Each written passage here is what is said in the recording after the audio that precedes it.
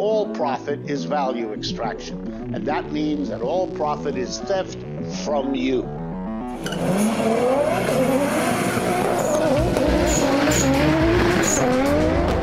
Corporate America is on welfare, and we got to get them off welfare.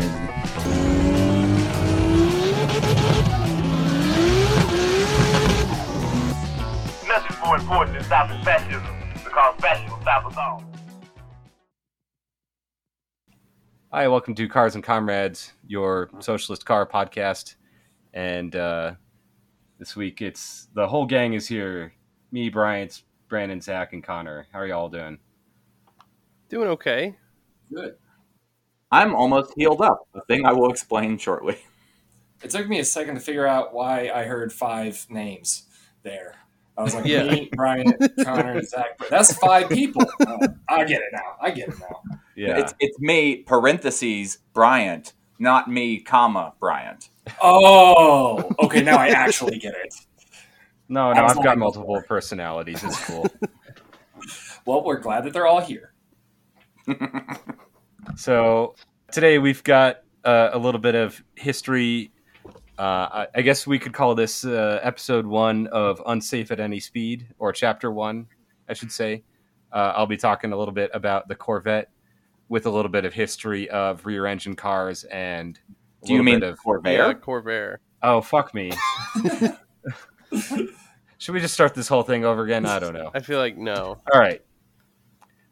So we'll be talking about the Corvair, rear engine cars, swing axles, nerdy physics stuff, dead Nazis, all kinds of Ooh, good I like stuff. That one. Yeah. That's the only good kind of Nazi. Yeah. So, but I guess first we'll do some project car updates, and I don't remember which order we were going in last time. Oh, I did random last time. Okay. So, Brandon, why don't you go first? I know you've got a good story. Yeah. So last week, everyone remembers I was very excited that I was finally going to start doing the body work on my Ford.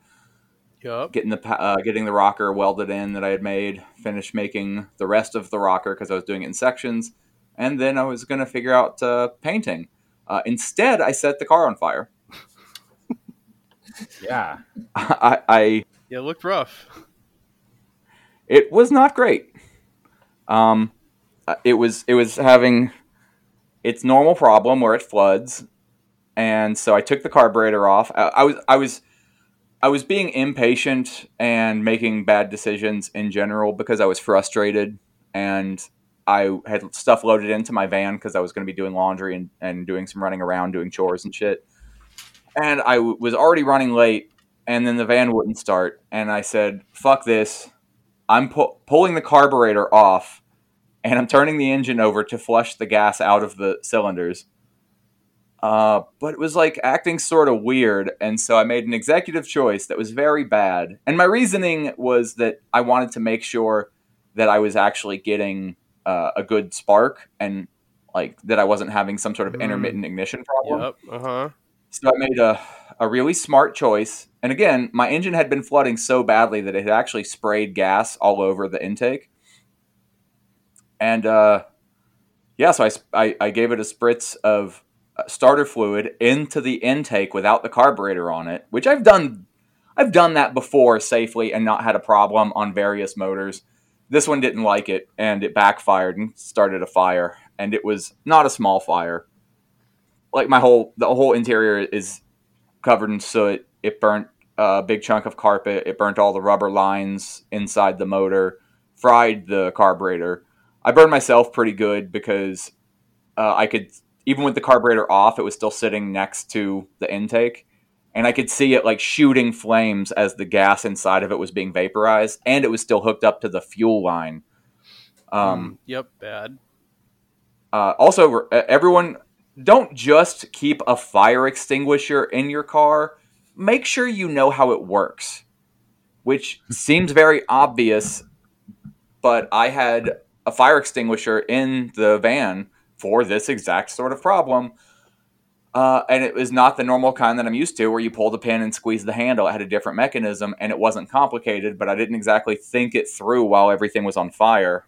Because I was about to go do laundry, I just grabbed my sheets and towels and stuff and threw that on it to try and smother it, and it kept it slow enough that my friend next door saw what was happening and started running buckets of water, or pans of water over to me, and that got it out pretty quick. But when I realized that the carburetor was spewing flames, I grabbed it with a towel and ripped it out. But it took me, I think, 3 attempts before it actually ripped free, because there was a heavy spring, like the throttle return spring, and a weird tube that's part of an old school thermal choke. And so I had to rip all of that stuff free, and it tore I got burned pretty good. I had 2nd and 3rd degree burns on the inside of my hand, and it was super cool. That's bad. I highly recommend it. Gee. Yeah, it took about a week and a half to heal. Did pretty mild damage to the actual van. It melted a couple of plastic parts that I'm real upset about, but those aren't catastrophic. They're cosmetic. Otherwise, that happened the Monday after we recorded, and by Saturday, I had it running again. Yeah, so that was quick. Well, I ordered a new carburetor because the old one was having issues already, and setting it on fire didn't help anything. So I put a new carburetor on it. That was inexpensive and showed up really quickly. I had to replace all of the fuel lines, vacuum lines, PCV lines, all that shit.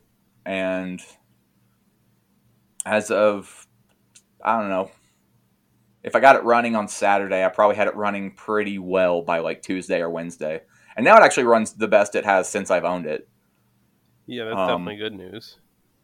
I haven't hooked up the choke yet because it's an electric choke, so I have to do it differently than the old one was, which isn't complicated. I just haven't felt like doing it, and it starts pretty easily when it's warm anyway. Yeah. So I just have the choke zip tied open, and you got to work it a little bit on a cold start. But if it's run within the last day, it fires right up and runs really good.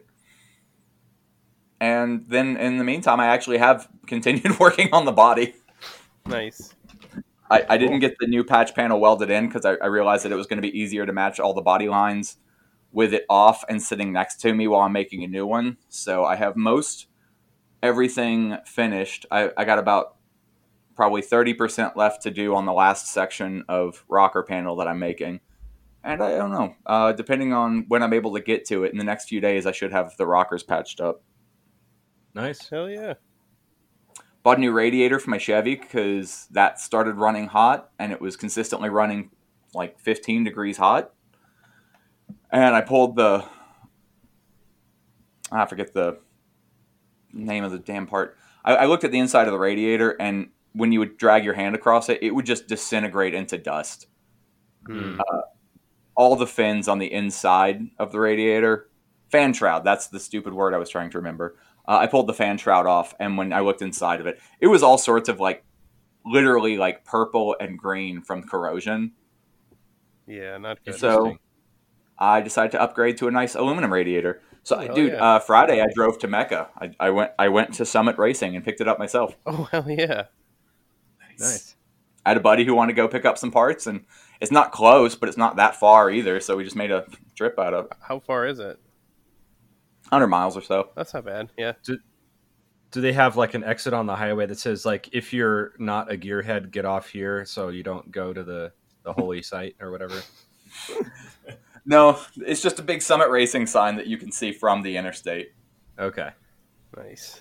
Dude, that place is sick. Yeah, My did you go saving inside? grace What's it like inside?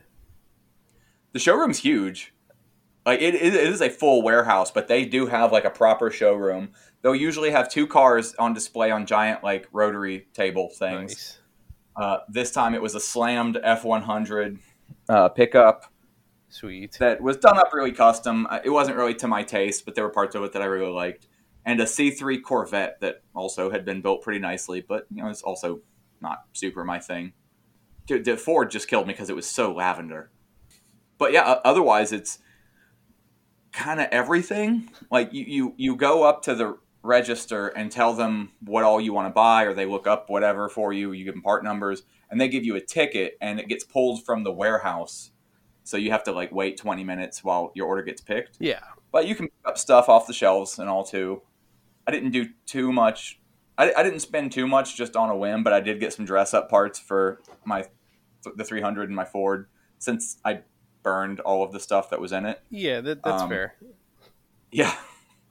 But dude, it's just so cool to be able to walk up and down aisles, and it's like superchargers and cylinder heads and just any fucking thing you can imagine. There's like a book section where there's books on every fucking performance thing that you can imagine. It just, as a dumb but small like victory, I want to paint the engine that's going into the Cutlass green, but I couldn't find a good green engine paint, and I found the color that I was looking for at Summit. Oh, hell yeah. Yeah. Nice. Dude, it's fucking sick. And they have like a clearance section. Nice. Dude, they had like some like high performance cylinder head for small block Chevy that I almost bought just because they only had one, but it was like $1,000 head that was like $250. Ooh, hell yeah. And I'm like, dude, I can buy the other one for $1,000, and I still saved $700. It's like I don't even have a small block Chevy, but that's just too good a deal to pass up. I have a few. I mean, you're never more than a stone's throw from a small block Chevy. Like, let's be honest. You can get your hands on one. They are easy to come by. Oh, and the other thing was like I kept finding wheels that I really wanted, except that all of their wheel, like the reason that they will only have one cylinder head or one wheel is because those are things that got opened and displayed so that they could do photography for the catalog and the website. So they don't need a set of 4 or even a set of 2 to photograph. They just take a picture of the one. So I'm just like, oh, this wheel is sick. This would look perfect on like X car. Do y'all have another one? And they're like, no, just that one. That doesn't seem like it would work as good.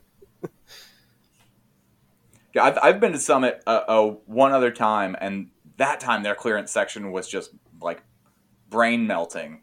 There was like crate motors. I found a pair of big block cylinder heads, all just at like astronomically low prices.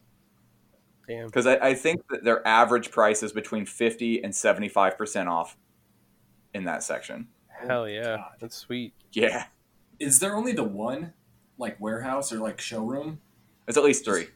Okay. You went to the one in Ohio? Right? Yeah. There's one in Georgia, and there's one in Texas, too. Fuck. They're all so I far think it's from me. Texas. No, Texas isn't that far. Texas is fucking huge. It's Oh, anywhere wait, from, yeah, like, I'm thinking of- 11 to 30 hours away by car. Sorry, I'm thinking about like, Yeah. oh yeah, you can get that shit delivered to you, and it's sorry. Yeah, no, I want to go to this place and look through all this shit. But yeah, depending on saying where Texas in Texas isn't that far is a wild thought, because you can be inside Texas and still be 10 hours away from another part of Texas. Yeah, Yeah, it is country sized. Yeah. yeah. Yeah, it's like literally the size of like France or whatever. Is that it? Yeah, that no, does- I'm pretty sure it's got to be bigger than France. You should tell people from Texas that. I'm sure they would love to hear about their similarities to France. Oh, they really like it when you point out that Alaska is like 3 times bigger than Texas. Yeah, they do, for sure. You know, when someone's from Texas, you're not supposed to mess with them, right? I've heard this. You know, that started out as an anti-littering campaign. Yeah. Like, don't mess with Texas. Don't mess it up and leave trash here. It's like, well, Oh my God, why does it make so much sense that Texas would take an anti-littering campaign and turn it ignorant? I mean, no offense to Texas, but that really could have been a fill in the blank. Like, why does it make so much sense that Texas would take blank and turn it ignorant? Well, you know, you could put anything there. It still works. You're not wrong. All love to our Texas fans. Sorry if you live in Texas. It's not an awesome place in my mind. Yeah, we feel for you. But yeah, that's me. That was it. Just a little old fire, some burns, and some body work. Nice. Eventful. Just the regular stuff. Well, let's see. What have I been up to? Last time I was talking about, I think I'm just going to get the same tires for my MR2 as I did last time. Yep. Turns out they don't make those anymore. Sounds about right. And turns out Yokohama doesn't make any 14-inch tires. Yeah, so I'm going to have to figure out something. Right now, the front runner is, I think, their Nanking brand, like summer performance tires. But if the listeners have any tips on 14-inch summer performance tires, that aren't too expensive, let me know. I talked about how I really don't want to, spend another like $600 on wheels, but I might end up having to do that. Dude, I was telling you before, it's an upgrade that's worth doing just because it's so hard to find 14-inch tires now. Yeah. I'm actually in the middle of trying to get in touch with this guy who has a set of 17-inch wheels for my Cutlass, because even 15, which is the next logical step up from the 14, is still not that common anymore. Yeah. I don't know. At least I have some money saved up so I could spend it if I need to, but I'd rather not. And it's also looking like I might need new tires for my Subaru if I'm going to have a set of summer tires for it and not just drive it in the winter on winter tires, which, I think so far this summer I've driven it like 2 or 3 times just to like pick up stuff that you need a hatchback for or whatever. But I don't know. We'll see. One of the tires has a slow leak and they're kind of old and shitty. They're not even summer tires. They're all seasons or whatever. But I think I paid like $60 for them because they were used off of my friend's Toyota Matrix. Nice. Yeah. If you don't mind having some mismatched tires, like I might have an extra set. I don't know if that's a good thing to have on an all-wheel drive car. No, it's probably not, but yeah. Oh, and the crack in the windshield on my MR2 is getting bigger, so I'm gonna have to address that someday. Yeah, usually that's not too expensive though. It seems like it would be more expensive than it is usually. I think last time I had to do it was like, I don't know, 6 years ago or so, and it was like $250. I want to say for a new windshield. Yeah, really, something like that. Even a new windshield for my Cutlass, which is 60 years old or something, I think that still ended up being like $400. Yeah. That's crazy. And that was because I didn't go with the cheapest option. That's interesting. My girlfriend has got a new windshield appointment for like next month, and they're charging her like, I think almost $600. What? So These I don't are know all if she's getting expensive. ripped off. I've always had like the glass coverage on my insurance because Colorado is just like basically throwing rocks at your window constantly, and it always cost me like $100, so I never really had to pay out of pocket. So I was like, oh damn, windshields are just crazy expensive out of pocket. But I could swear she's getting ripped off. I don't know. I could swear a couple years ago, so granted outdated, but I thought they used to be like 150 or so. So 250, I'm like, yeah, it's probably about right. 600 seems excessive. I'd at least I'd get a few more quotes just to make sure, because that seems seems a bit high. I wonder, does it have like the built-in defrost or anything like that? Oh, it's a newer car, but it's a newer car, but it's not got anything special in it. It's like a 2015, so it's not. Yeah. Dude, 5 or 6 years ago, I had a tree branch fall and hit the side window in a 90s Blazer, and it was $800. What Wow. the fuck? Jesus. Go to the junkyard at that point. Oh, that was what I did. Yeah. But like the quote, 3 places I called, $800 was the only quote that I got because the other 2 said we can't get that piece of glass. Huh. Wow. Jesus. Because it had like all of the plastic fairing that was around it and everything else. Like I didn't even actually pull one from a junkyard. I found a junkyard that would pull it for me because I'm like, no, I break 60% of the glass that I look at. Yeah. But yeah, that's all I've got going on. I don't know. We'll see. we'll see how much money I want to spend. But I think Connor, I think it's your turn. Cool. I've had a somewhat eventful couple weeks.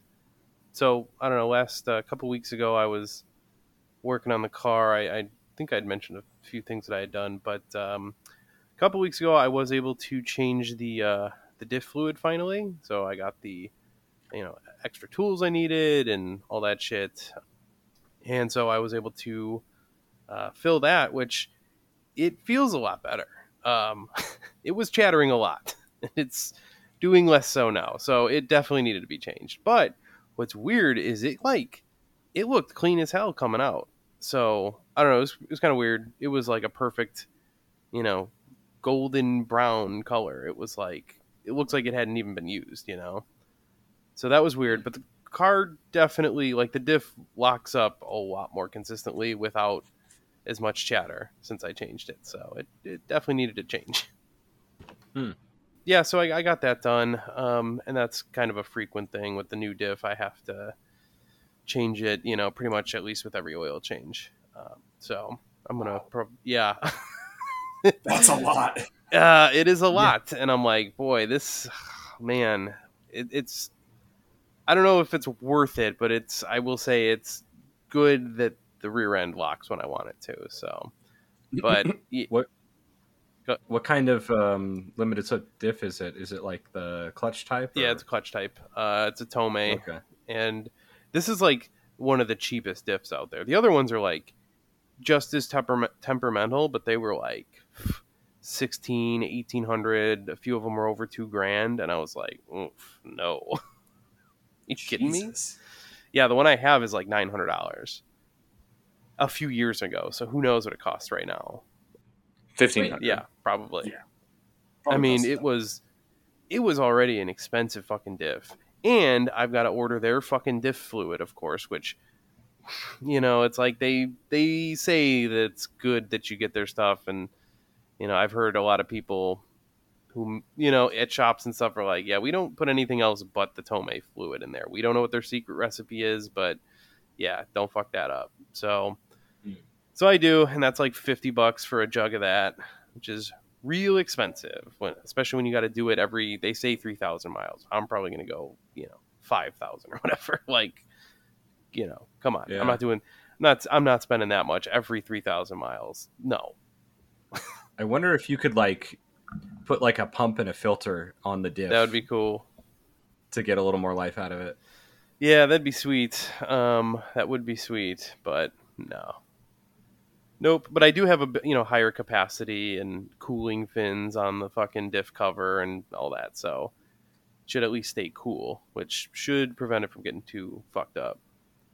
But I do know that Gale Banks, like the performance diesel type guy. Not familiar.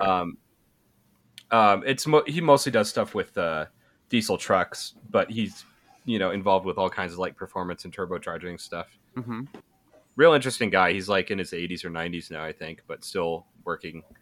And one of the things they developed for their company was like special diff cover for like heavy duty trucks or whatever. Mm-hmm.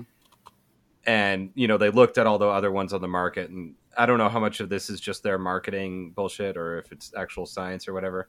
But like, oh yeah, these that have like the fin covers with extra capacity, a lot of them don't actually circulate the diff fluid properly enough to actually keep it cool and also keep it, on the gears and everything. Cool. And supposedly the one that they designed actually does, circulates air around it properly on the highway and keeps it cool and keeps it lubricated or whatever.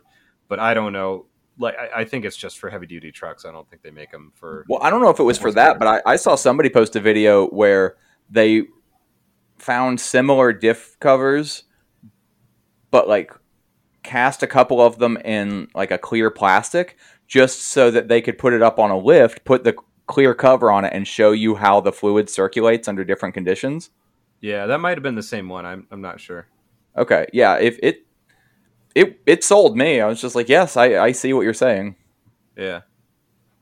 Yeah, I like the little demonstrations things, like the Lucas Oil thing in the fucking auto parts store. Yeah. Come on, it gets me every time. I'm like, boy, I gotta put that in my my motor. I mean, I'm sure that they just like put the gears with a little bit more clearance on the ones, so it goes a little easier. But you know, It could be, yeah, that could be a trick. It probably is. But anyway, so yeah, I got the special stuff. I did the fluid change, and that was great. The other thing was I was under the car and I was trying to find out why my car had suddenly gotten much louder and definitely had an exhaust leak. I was like, fuck. I was like, I parked the car and it was fine. And I parked it in like I've been working in the city, and so I parked it, and then as soon as I started up to go home, because I was at work, and I started up and I was like, oh, fuck. And I start driving. I was like, fuck, I think my catalytic converter got stolen, because it was like, God damn it. And I was like, man, I didn't think they could get me because I'm so fucking low. You know, who would steal my catalytic converters? But I was like, it was real loud. So anyway, the other weekend, when I did the fluid change, I got a chance to look at it, and I discovered that my header is like cracked all the way through. It is totally broken. Oh, Totally no. broken apart. I saw the picture. It made me sad to look at. Yep. So, Was this an aftermarket header Yep. that you put on when you did that whole engine rebuild? no, it wasn't Jeez. brand new. So, Okay. look, I spent a lot of money on this rebuild, but I already had headers, which I had purchased used several years earlier. Okay. So I was trying to save that money because I'm like, yo, these are some big fucking bills on this shit. I'm like, do I need to spend that extra $600 on new headers? Nah, these are fine. They were not fine. Which one of them got welded up because he found a crack. He's like, oh yeah, there's this one's a little got a little hole in it, and he welded up and repaired it, and did a great job doing so. So that's actually not the one that cracked. The other one cracked now, and I was like, all right, I think that's a sign that this is not going to hold up any longer. So I ordered new headers, which is of course not an expense that I was looking forward to, but I ordered new headers, and I think I'm going to heat wrap them this time. I don't know if that'll help or hurt or whatever, but I didn't heat wrap them the last time, and didn't seem to do me any good. So might as well have the lower temperatures under the hood at least.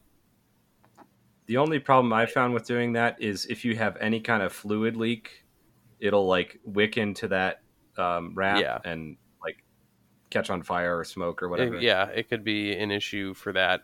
Right now, brand new Well, in my motor, I shouldn't personal have an issue. experience, you don't need exhaust wrap to catch something on fire.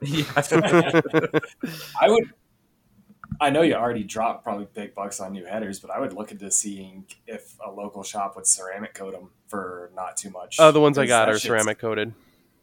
Oh, really? I got And they new ones. still- I wanted to get the You stainless still steel ones got 'em. actually, and then they were like, "Oh yeah, these will be available in November 2022," and I was like, "My shit's broken right now, so no." So they Dude, that shit's killing me lately. Every time I try and buy something, I have to like pay attention to see if it's on back order for the next 2 months. yeah, everything's been really bad lately for car parts.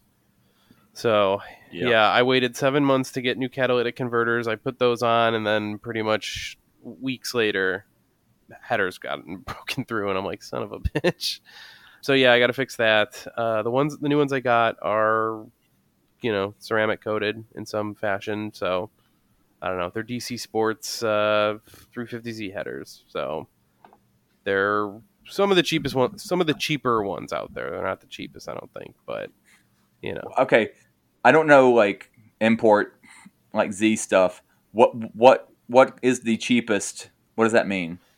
You can get like headers. There's really janky ones that you can get for $100. I wouldn't recommend that.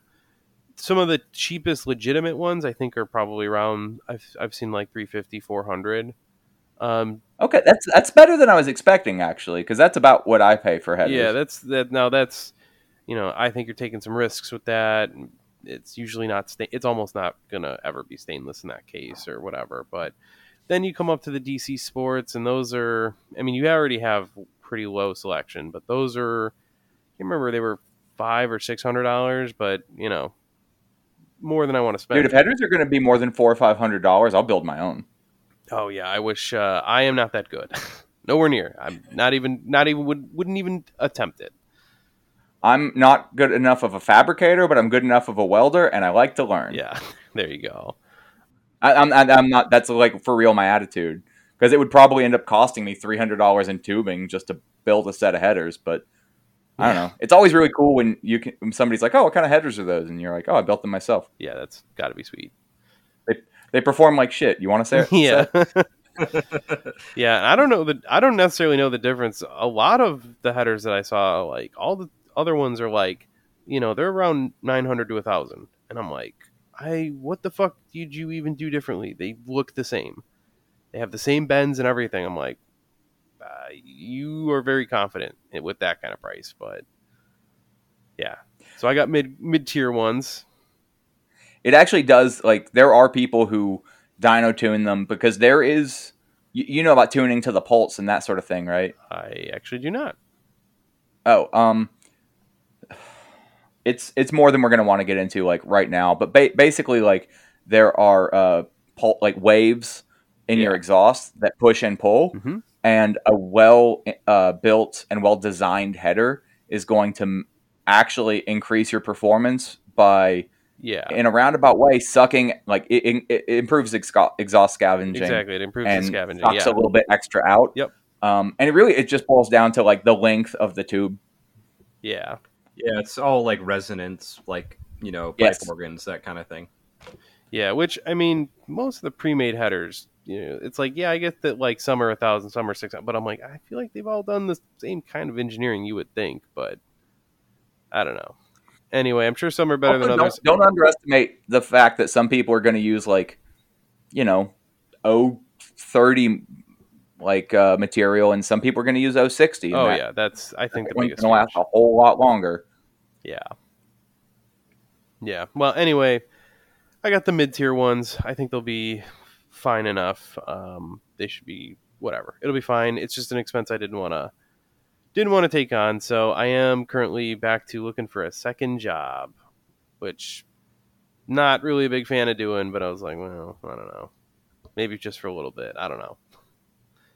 So that sucks, but I got to say, inflation is fucking killing me. So, and I have a lot of car problems that money would solve. So trying to maybe get a few extra bucks. I don't know. We'll see how long that lasts. But anyway, so I'm looking for that. And then the other cool news, which is not exactly car related, but it's super shitty, and I'm sure everybody would feel like this is pretty shitty. Next week, it looks like there is a very good chance that my partner and I are going to be evicted from a place that we don't live currently. So What? yeah, that's yeah. Our old place is, long story short, it was a condo building we rented from the unit owner. They recently sold the building, which was a whole shitty process and screwed a whole lot of fucking people.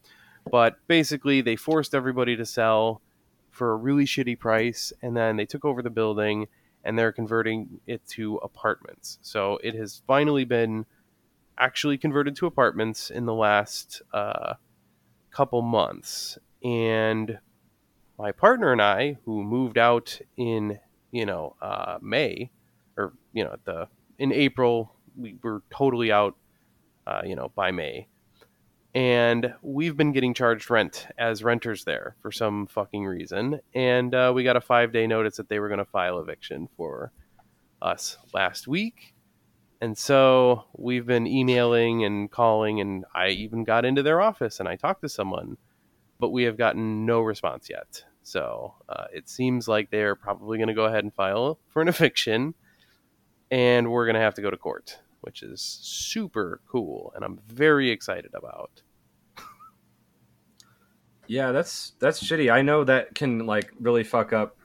Like if you're gonna rent somewhere else in the future. Yeah. If we don't spend a sufficient amount of money on a good lawyer, it could ruin our lives. Yeah, it's like our housing costs could double, and just we not be able to get housing, because here I don't know what it's like in everyone else's market, but like it slowed down a bit, but when we were looking, I mean, we had to like look at a place and we had to make a decision that day to put in an application. We couldn't wait because they'd have literally 50 applications already. And the only reason my partner and I get housing is because my partner has fucking incredible credit. Outrageous. I don't even know how you hit those numbers. I cannot figure it out. But she has incredible credit, and so that is why we get housing, which is like shitty because it's like there's a lot of people who could pay just as much or whatever, and they do not get to live in a place, or they have to keep looking because whatever. But yeah, and we can't wait, we can't do anything. So it's been really hot here. So if like we have an eviction on our record, that's gonna be a hard no when we're up against 20 other applicants. Yeah, You know what I mean? So that's bad. That's real bad. yeah, that sucks. It's also like I don't understand the renter's credit system, but that's like another whole fucked up mess. I would take this for you if I could. I don't have to worry about this shit. Just It's find a way to be like, no, it's him.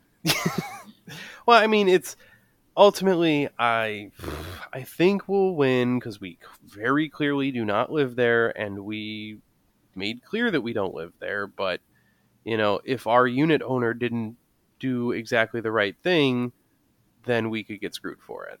So yeah, very not the best situation. And we're gonna be talking to a lawyer. My partner's gonna do she's in a D&D group, and her dungeon master's a lawyer, so she's gonna talk to her, see if she could help us or if she could recommend someone at her firm to help us out. What a funny series of words.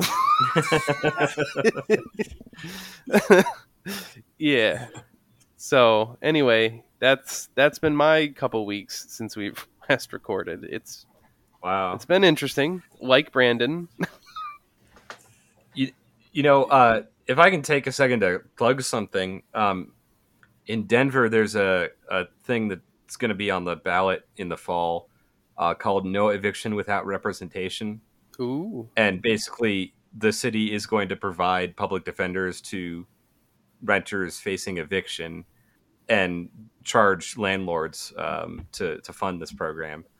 Oh, that's good. I forgot that that's not already how it works, which I know. I've heard about it. Yeah. These people who face eviction are not appointed an attorney, which again is fucking crazy to me. Yeah.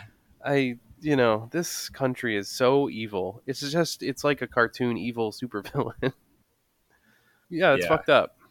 So that seems like at least the bare minimum of legislation there. You would think.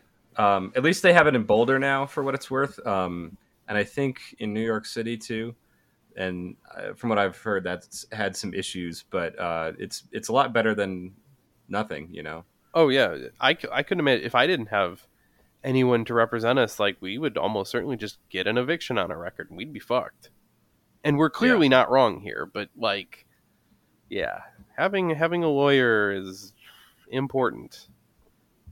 Definitely, if you're ever fighting traffic tickets and stuff, don't cheap out on yourself. If you're up against the law, fucking pay for a good lawyer.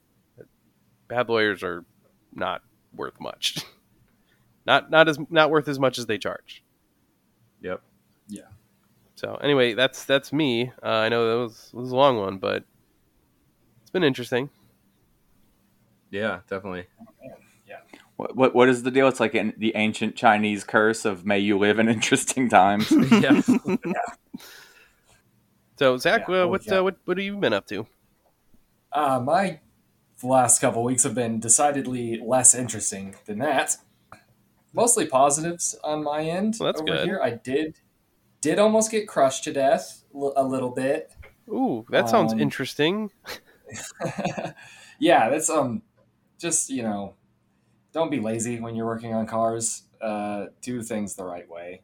I was replacing a CV axle on my brother-in-law's Subaru Outback, and I thought that I could yank the hub around with a come-along and a ratchet strap to get it back into position without taking the hub off of the strut, because I didn't want to have to realign the the camber. Basically, there's an eccentric bolt that adjusts the camber of the hub, and I just didn't want to deal with it. So I was like, I can just like pull on it with these straps and come along and like get it back into position.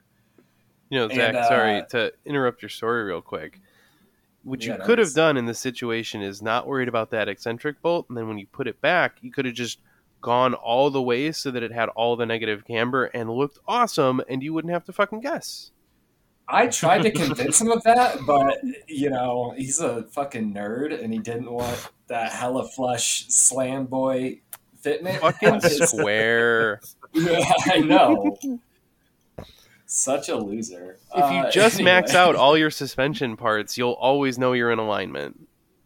Exactly. Anyway, sorry, go on. Yeah, no.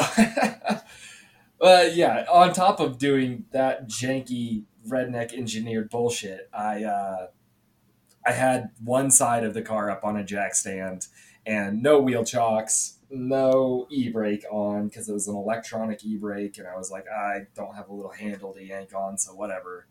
It's in gear. It'll be fine. Nope. Yep. Turns out when you put as much tension as you possibly can on something, it tends to move. And it tended to move when I was all the way up under the car, like full body. My toes were under the front bumper. Ugh. You know, I was curled up in there all the way, reaching back, trying to, you know, we had one of the ratchet straps going towards the back of the car to keep it in line, and the come along going across to the other, you know, side of the car to pull it in. Yeah, it was a bad situation. It started to lean, and I have never slithered on the concrete faster in my entire life. It was like a big, terrified snake just whipped my body out of there. That was always like a serious fear of mine. And then the Harbor Freight had like multiple jack stand recalls. And now you're doing this to me. I'm just gonna go buy a 2-post lift. Fuck this.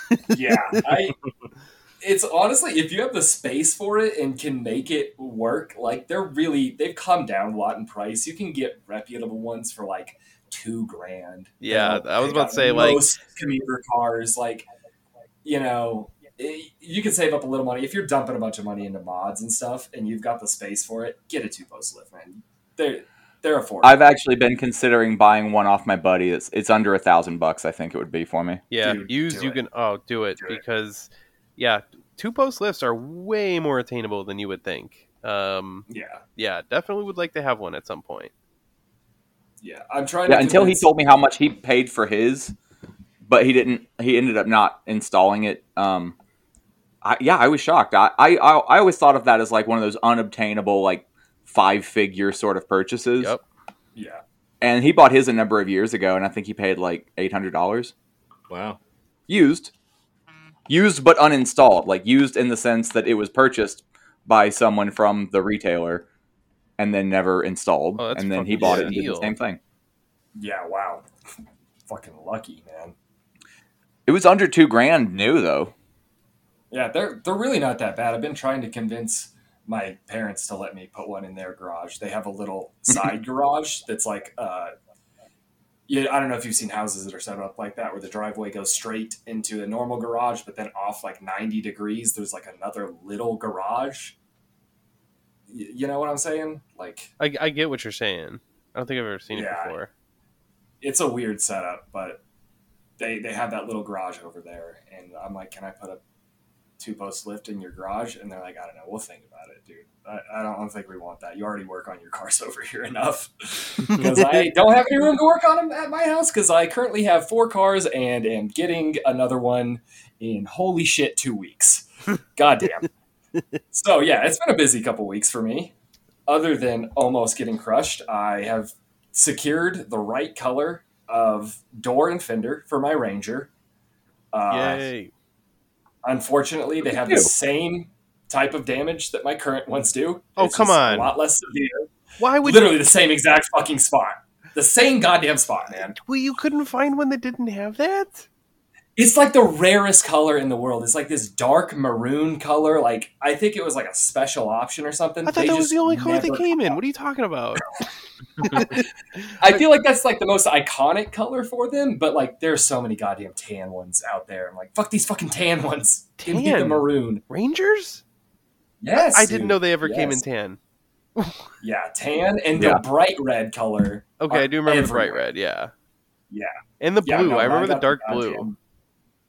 Yep, quite a few of those. Definitely don't remember tan. What the fuck? I don't know. Maybe if it was like a tan. regional thing. Could be. Like maybe was we just just like got a- a lot more down here. I think if it was like a Toyota paint color, it would be champagne or something like that, right? Yeah, probably closer to like champagne. I guess I call it tan, but it's Well, that Yeah, I champagne, think is champagne what they is the put on the best. Tacomas. I remember that. Yeah.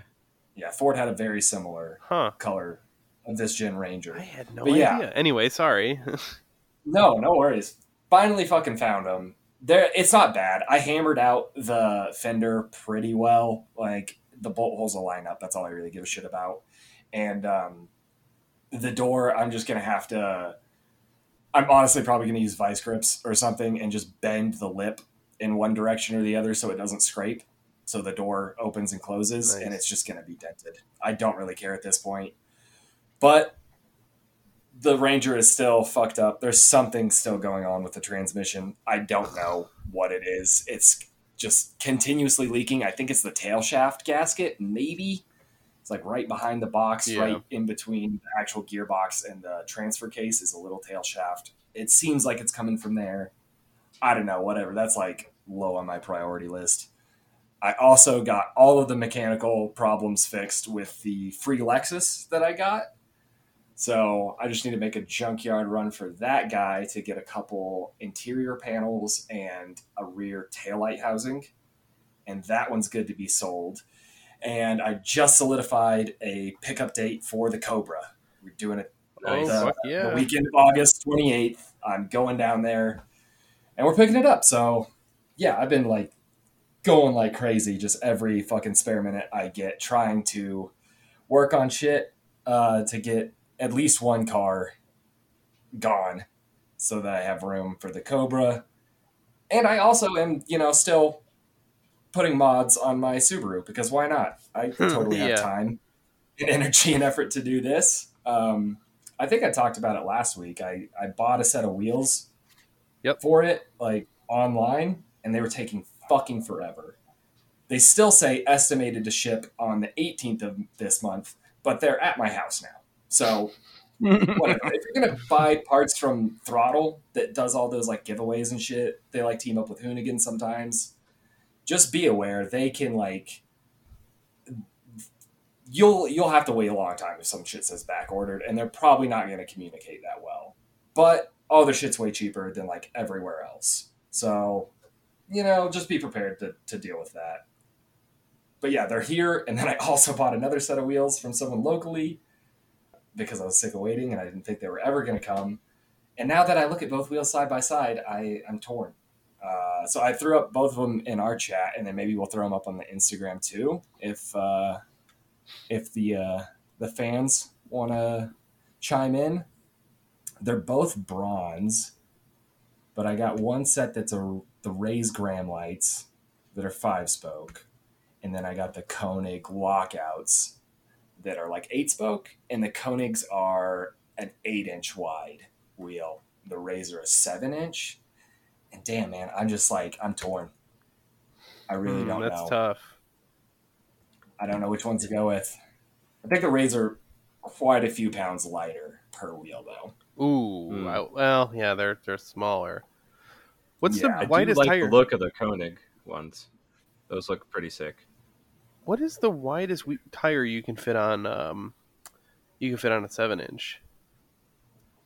Ooh, 225 maybe.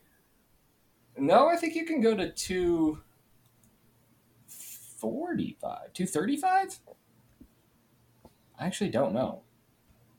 What size? Because I feel tires like a are lot they? of 8-inch wheels come with 220. Well, I know the Z's came with 225s, and then they put. I think in the rear they were a little bit bigger. I think they put 255s or Oh, shit. something.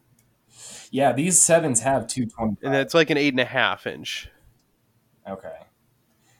Yeah, they've got this. The set of Rays that I have 225s on them right now. which is, I think that's pretty much the limit, honestly, Yeah, by the looks of it. it's probably all you need for that car. Although I do think those are a little on the narrow side. But it might benefit Yeah. you to have the lighter wheels. So Right, that's the thing. Like, do I want wider wheels for more grip, or do I want lighter wheels for less rotating mass? I feel like with an already having an all wheel drive car, it's I don't know if the grip is quite as big of an issue. Maybe under braking, but I don't know. I know right now. I mean, here's the thing: I've been super lazy, and I'm still running my winter tires on it. Nice. Yeah, so I have broken traction a couple times, like ripping around some back roads on some corners, because if I brake really late into the corner and then immediately stomp on it, it'll chirp. But That's it? that's also Oh, Yeah. you don't. No, you're probably fine with 225s then. probably. If I can just but so my Ford is a straight 6 and makes Mhm. dog shit power. It was probably like 180 160 horsepower ever. But once I got the new carburetor on it, it ran so much better. I chirped my tires on accident for the first time. Oh shit! Hell yeah. Yeah, I let yeah. up on the clutch a little bit too aggressively, and I heard it squeal. Nice. Yeah. Sorry, That's impressive. I felt special because I did a big boy thing. Hey, that's good news, man. That's awesome. But yeah, let's I can either throw them up on the Instagram story or Oh yeah, we'll throw them up Some- there. We'll get yeah. listener input on what wheels Zach should stick with. Yeah, it's right now. I'm like halfway considering keeping both and trying to sell the stock set, but I think that's a poor financial decision. Ooh, So, I don't know. Wheels are wheels. That's true. That's true. I'd I rather- just don't think I would get very much for them. Yeah, but OEM wheels never look that good. So No, they don't. They were going to be my winter set, but now it's like, oh man, I've got. Like you could I said, have I've cool got this winter mismatch. tires or winter wheels. I got the mismatched set of tires on the Rays. That literally all four are different tires, different manufacturers, Nice. completely different. They're all the same size, but different wear. So I don't know. Those are probably garbage. I mean, I could technically run them, but like Bryant was saying, might not be the best idea on an all-wheel drive car. Yeah. I mean, it'll just wear out your diffs quicker. Yeah. So yeah, I don't know. Yeah, let me know in the Instagram story. Y'all got any opinions? Strong opinions one way or the other? I do think I like the look of the Koenig ones better, but maybe that's because they're brand new. Yeah. But I don't know. Yeah, that's fair. That's I was fully ready to just ditch the Koenigs, like try to return them or sell them locally, but then I pulled them out and I was like, oh, they're so shiny and new though. They're not all dusty and old. Yeah. But I think that's all my updates. It's been fucking chaos for me the last 2 weeks. So. Sounds like it. Although speaking of, since we're talking about wheels, I have one more quick update. I think because I tried the wheel spacers and my wheels were rubbing. I think next week or the week after, I think I'm going to try and raise the car up like a 1/4 inch in the front. Just a little bit to get some more clearance, and then I think I'm going to cave and buy a fender roller and roll the fucking fender out. Yeah. There you go. That's the hot boy answer. I don't want to hear all this less low bullshit. No. Fender roller and more low. Come you know on, what? Maybe man. I should just try the fender roller and then see if it works. And if it doesn't, then I might have to just raise the car a little bit because those wheel spacers would solve me a lot of problems. Because like right now, I can't drift. Not when I'm going to grind through the tie rod end at some point and have a real problem. So Yeah. No, you're thinking about it all wrong. Like, just remember that when you drift, that's probably not going to be the pass that destroys the tie rod ends. that's true. That's a good mentality to have. But Yeah. Anyway, so we were talking about wheels, and I was like, oh yeah, I got wheel fitment woes that I'm going to try and deal with, and I think I'm just going to be a hack and roll the fucking fenders. Yeah. I mean, at least you're not just cutting them. Yeah, I guess that would be worse. Yeah. So I don't know. We'll see, but I'm kind of leaning towards that, which means I have to like buy the $100 tool and buy a heat gun and, you know. I think on eBay they're $40. Yeah, I figure it's not that bad. So That doesn't mean it's a good one, but it'll probably get you through a couple of fenders. that's really all it needs to do. And I'm like, I guess this wouldn't be the worst thing to have on hand. So, yeah. Anyway, sorry, just wanted to throw that one in there because I forgot. No, that's good, I yeah. did, by the way, just for anyone wondering, I did have an edible before for this episode, so it started kicking in just as we started recording. Perfect time. It was great. I was like, oh, cool, I'm going to forget half of my shit, which I did. Hey, I do that stone cold sober, buddy. I don't even need any help. Well, I think that was probably the Gotta longest. keep things interesting. It was probably the longest car update section, but it sounds like it's been a very eventful week for everybody. Yeah. Yeah, I could have used it to be less eventful. Yeah, yeah, me too.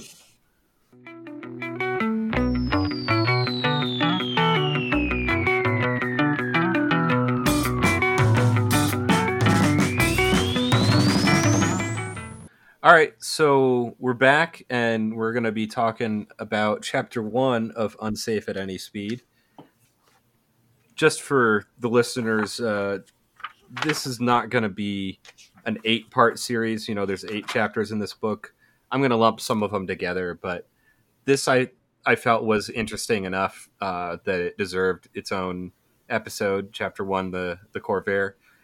And also, I wanted to cram in some stuff about Tatra and Volkswagen that's semi-related and involves Nazis dying. So I felt that would be a good part to be on our podcast. Yeah, there's definitely elements of that I like. So I think I'll kick it off here talking about just sort of the science and physics of swing axles and rear engine cars. So this might be a little bit nerdy, and maybe it's not the greatest in an audio format, but I'll do my best to explain this because it does have relevance to the Corvair, and this stuff is not necessarily in the book in depth, so I wanted to go into a little bit more depth. So the swing axle is a type of simple independent rear wheel suspension designed and patented by Edmund Rumpler in 1903. So it's pretty old technology. Well, hold on now. I mean, I know this is probably not a good. This is going to end well, but independent rear suspension back in the '60s, that seems like the best rear end ever. I'm sold on it for right now.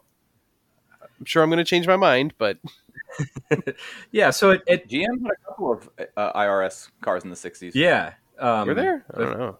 a few GM ones and some other ones, I'm sure. I think it was Pontiac Tempest in the early 60s had IRS, but then actually went back to solid axle in the mid 60s. Boo. Yeah. And I want to say that had the same transaxle as the Corvair, but different suspension setup. That was the one with the flexible drive shaft, right? I don't know. I literally only knew about that car because of my cousin Vinny.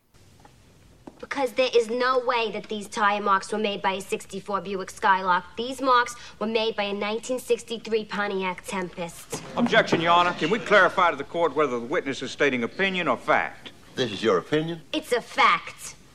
Right, yeah. So the swing axle does have some advantages over a solid axle. It has better ride quality, less unsprung weight. Each tire is moving independently of each other. So, if you go over a pothole with one tire, it's not going to make your whole rear end jiggle around. But they have plenty of disadvantages, mostly that so the way that swing axles work is, think of it as an uppercase T lying on its side, and one part of the T is the axle and one is the tire, and they're rigidly attached to each other. And then on the back end of that T is where the pivot point is at the differential. Okay. So the tire and the axle all pivot as one unit, and so your camber changes as the suspension travels. So that's the main disadvantage. Is I feel like most suspension systems, the camber will go increase in the negative direction if as the body drops on any suspension. I would think, right? Isn't that the natural? Yeah, it's much more dramatic of a change with swing axles. Like with let me think how this works. I don't know all the science behind this, but I know with struts it's pretty linear, but it also changes camber in the way that you don't want it to be. With double wishbones, you can change the ratio of the length of the arms, the upper and the lower, so that your camber changes in the way that you want it to. So it your inside tire on a corner will have a better contact patch, whereas with struts it's less of a contact patch. And with so you're saying the outside tire would, you want negative camber under load so that the outside tire will tend to straighten up and give you the greatest contact patch in a turn. Yeah, and yeah, I always forget which is negative and which is positive. Negative is the top goes inward. Positive is where the top goes outward, and that's very rare, except on super performance applications, but that's a whole other story. Yeah, so negative is when the top goes inwards, and positive is okay. So so basically, like with a swing axle, you're going to get negative camber as it compresses and positive camber as it moves up, like rebounds, or a suspension droop. So like if you go over a bump, you're going to camber in. And that's normal. That causes more problems too. Sorry, were you saying something? That's generally, I mean, that's what my suspension does. So like, not the worst thing in the world. Not a huge disadvantage, I don't think. Well, I mean, it's just much more dramatic with a swing axle. Yeah. So one of the problems that causes is if you go over a bump that lifts the whole rear end, both rear tires can go into positive camber where the underside of the tire tucks under. Yeah, that's not great. And when you land, it's probably not going to go well. Well, when you land, it can just stay that way because it's running on the outside edge of the tire. Yep. And that's what caused a lot of the problems with the Corvair. So I have one explanation that I copy and pasted here from a Volkswagen forum. Volkswagens have the same suspension setup. Due to the nature of the swing axle, the roll center is located above the pivot point of the axle. And now the roll center is basically, if you take the car and you just push on it and you see the body rocking, it's the axis that pivots around. Okay. And so what you want to have a stable car is to have the roll center just underneath the center of gravity, or very close to the center of gravity, so that the weight of the car isn't acting like a lever to move it and rock it around. Yeah, so it's that way it's rotating around almost like a singular point that is exactly. Yeah, that makes sense. But with swing axles, the roll center is above the pivot point of the axle. So this means that any cornering force applied to the wheels causes a lifting of the chassis. Ooh, yeah, that's bad. That would be bad, yeah. So there's a few solutions that people have tried for this. You can have different tire pressures front and back to make understeer. And I've done this on my MR2. I have like 30 PSI in the front and 35 in the rear so that it is more prone to understeer, and that's a little bit safer. You can put a front sway bar in there to make it more prone to understeer. You can put limit straps on the suspension so that it can't go to full droop. Or you can have like a spring that connects the rear wheels, basically acting like a sway bar to make them move together like a solid axle rather than independently.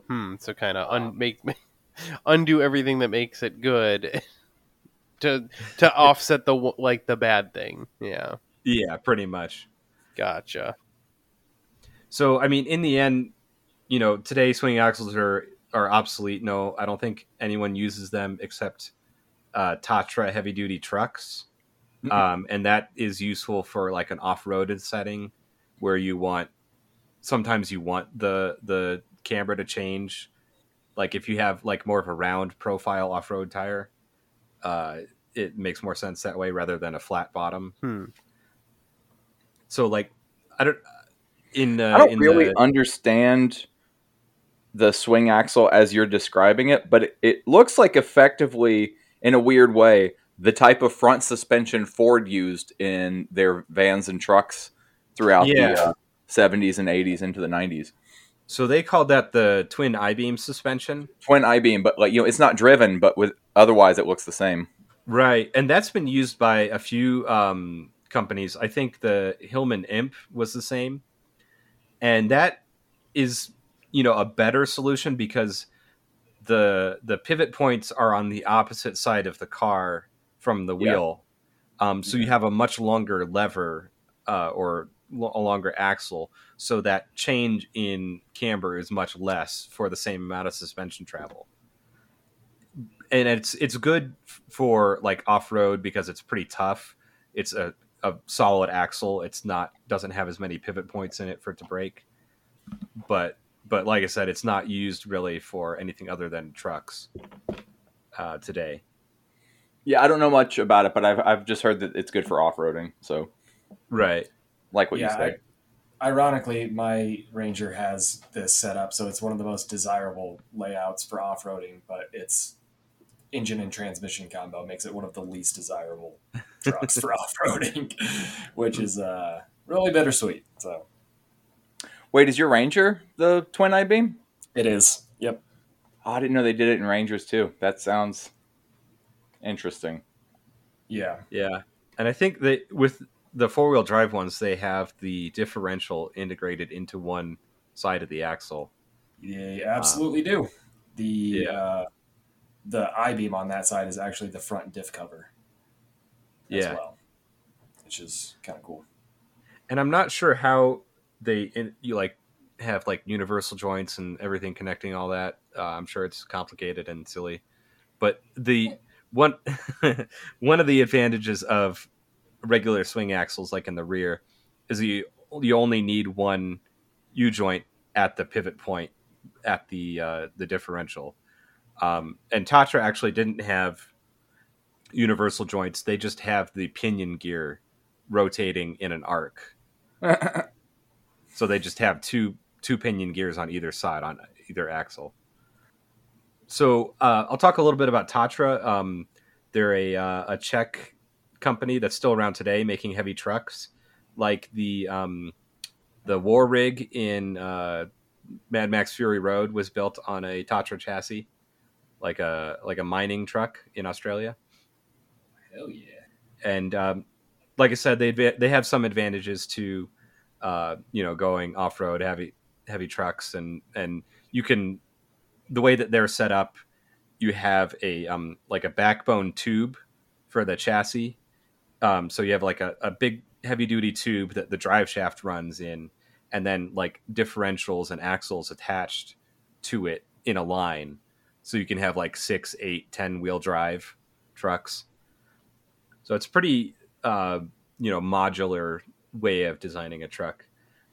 But they started off in the 1930s with a prototype called the Tatra V570. This was developed by Hans Ledwinka, who I think was Austrian, and Paul Jarre, I'm not sure how to pronounce that. And this was an idea to make a cheap people's car with an aerodynamic body. All right. Yeah, so this was going to be a rear-mounted engine with a backbone frame, a air-cooled Boxster engine with swing axles, and a sort of aerodynamic beetle-shaped body. So Ludwinka believed that a rear-mounted engine would have several advantages: increased efficiency because you don't have a drive shaft, better noise, vibration, and harshness. You'd have a flat floor because no drive shaft or exhaust going from front to back. That's also true. And lower center of gravity with the Boxer engine and everything. And better weight distribution for traction in the rear end. And he thought that air cooling would be simpler. Well, that was probably the worst part of the worst decision he'd made here. So far, I mean, I know rear engines don't work this well, but it sounds great in theory. Yeah. In theory, it's great. Yeah, and you want an air-cooled engine in the rear because that's where all the air flows normally. It works out really well. Yeah. Turns out all these cars ended up needing fans to cool them, and turns out those fans sucked a lot of power away. It's okay. Volkswagen's made enough power that they had a little bit left to lose. Yeah. Boxers especially are known for just really laying on the power. They are just monsters. Well, I mean, Porsche's done pretty well with them, but not the cars that we're going to talk about today. Yeah. So, for $100,000, they fucking better. So having the engine in the back makes a car inherently unstable to some degree. I guess the best analogy I can think of is like your tongue weight on a trailer. You want to put more of the weight towards the front of the trailer to make it more stable. If you put it in the rear, it's going to be wiggling around behind your car. Same kind of thing is going to happen with a car with the engine in the back. It's going to be more prone to oversteer, which can be good in a sports car like a Porsche, but maybe not that great in a family car. And they're prone to what's called what's that? Maybe it depends on the family. Yeah. So rear engine cars and mid engine cars to some degree are prone to what's called lift off oversteer or snap oversteer. Basically, if you let off the throttle or use the brakes in the middle of a corner, it's going to cause the rear to break traction. Well, hold on now. Because front engine cars do the same thing because there's a weight transfer towards the front. I think it's almost worse in cars where the engine's in the front for liftoff oversteer. Because once on a rear engine car, once you break traction in the rear, all that mass in the rear engine and transmission, is going to act like a pendulum and want to keep going in a straight line. Yeah. So it's going to cause oversteer more so than a front engine car where that mass at the front is more or less going where you're pointing the wheels. I think you're kind of right. Like I think it depends on like it's more likely to happen to a car with an engine in the front, but it's easier to save. If it happens to a rear engine car at all, once you break traction, like it's really almost impossible to correct. I think that's you're kind of all along for the ride at that point. Yeah, there's no, because you've already broken traction and it's got all that momentum back there. You can't correct that, whereas it's a little bit easier if the engine's in the front. So I think it happens more in front engine cars, but if it happens to you in the rear, you're fucked. Yeah, and there's a reason people call Porsche 911s Widowmakers for a long time, and still do to some extent. They will snap oversteer you off a cliff or into a mountainside in a second. And I've experienced this with my MR2 when I had shitty tires on it. I was going too fast around a corner and then hit the brakes and ran into a curb and bent the suspension. Ooh, so yeah, don't do that. It's not fun. So back to Tatra. Both Adolf Hitler and Ferdinand Porsche were real big fans of Tatra, and actually would go and hang out with Hans Ludwinka in Czechoslovakia. Wow, fuck that guy. Definitely lost all my respect. Fuck that guy. So after one of these dinners, Hitler remarked to Porsche, "This is the car for my roads," meaning the Autobahn that he wanted to build. In any case, And the Porsche guy didn't like fucking smack him. Like, fuck you! I'm sitting right here, dude. Fucking asshole. Well, so Litvinenko says of Porsche, well, sometimes I looked over his shoulder and sometimes he looked over mine when designing the Volkswagen Beetle. So basically, Ferdinand Porsche was like, hey, this is some really cool stuff you're doing over here, Hans. I'm going to go back to Germany and we'll see. We'll make a people's car over there with a Boxster engine in the rear and swing axle suspension. Okay. So Tatra sued Porsche and Volkswagen for this. Good. But that stopped when Germany invaded Czechoslovakia in 1939. Yeah, I suppose court got a little awkward at that point. Yeah. You can't sue me if I kill you. The case was reopened after World War II, and in 1965, Volkswagen paid Tatra 1 million Deutschmarks in an out-of-court settlement. Damn, that's fucking cheap. Wow. That's insulting, actually. Woof. All right. However, it seems that they were both copying a Hungarian engineer named Belia Beriani, who in around 1925 made a sketch that looks very much like a Beetle. And I'll put that in the chat right here. Hold on a second. Boy, sounds like capitalism's ability to innovate, huh? One person stealing a design from another all the way down. Yeah, there's a picture of his 1925 design. Oh, that's a fucking Beetle. Yeah, that's a Beetle. Wow. No doubt about it. No, the rear is a little pointier. It looks better. It's better. But they had to make some sacrifices so they wouldn't get caught. Yeah, I mean, the concept always looks way cooler than the real thing. Yeah. And Beriani was a pretty cool guy, as far as I could tell, not a Nazi. He also invented Well, the... but I appreciate it. He invented a lot of safety features that he worked for Mercedes after the war. He also invented the collapsible steering column and crumple zones in the 1930s. Oh, good shit. So this guy was way ahead of his time. Yeah, good shit. Of course, those things weren't implemented until the 60s, but he invented them 30 years before. And hold on, part of that implementation came from this book, right? Yeah, pretty much. Score one, Ralph Nader.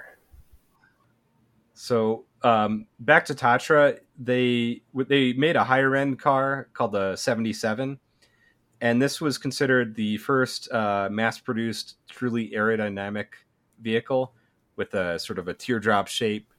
It was sort of like a 4-door limousine luxury car built from 1934 to 1939 in Czechoslovakia. It was powered by a rear-mounted air-cooled V8 with advanced engineering features such as overhead valves, hemispherical combustion chambers, a dry sump lubrication system. Damn, this is cool as hell. Yo, this thing had an air-cooled Hemi? Yeah. And it's kind of weird. Instead of push rods, it had really long rocker arms.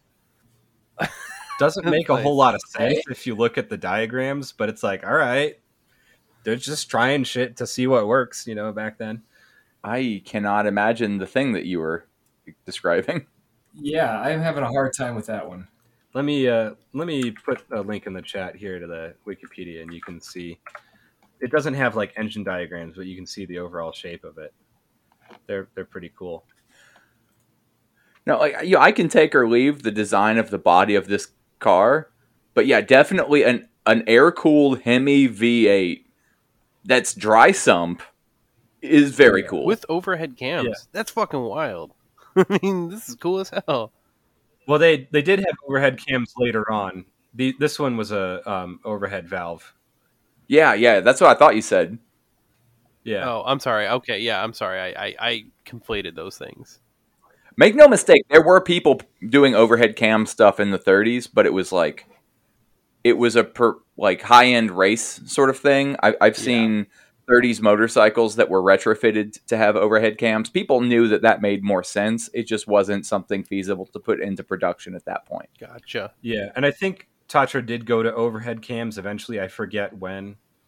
But they kept making some similar cars up until the 80s that were rear-engine air-cooled V8s. Damn.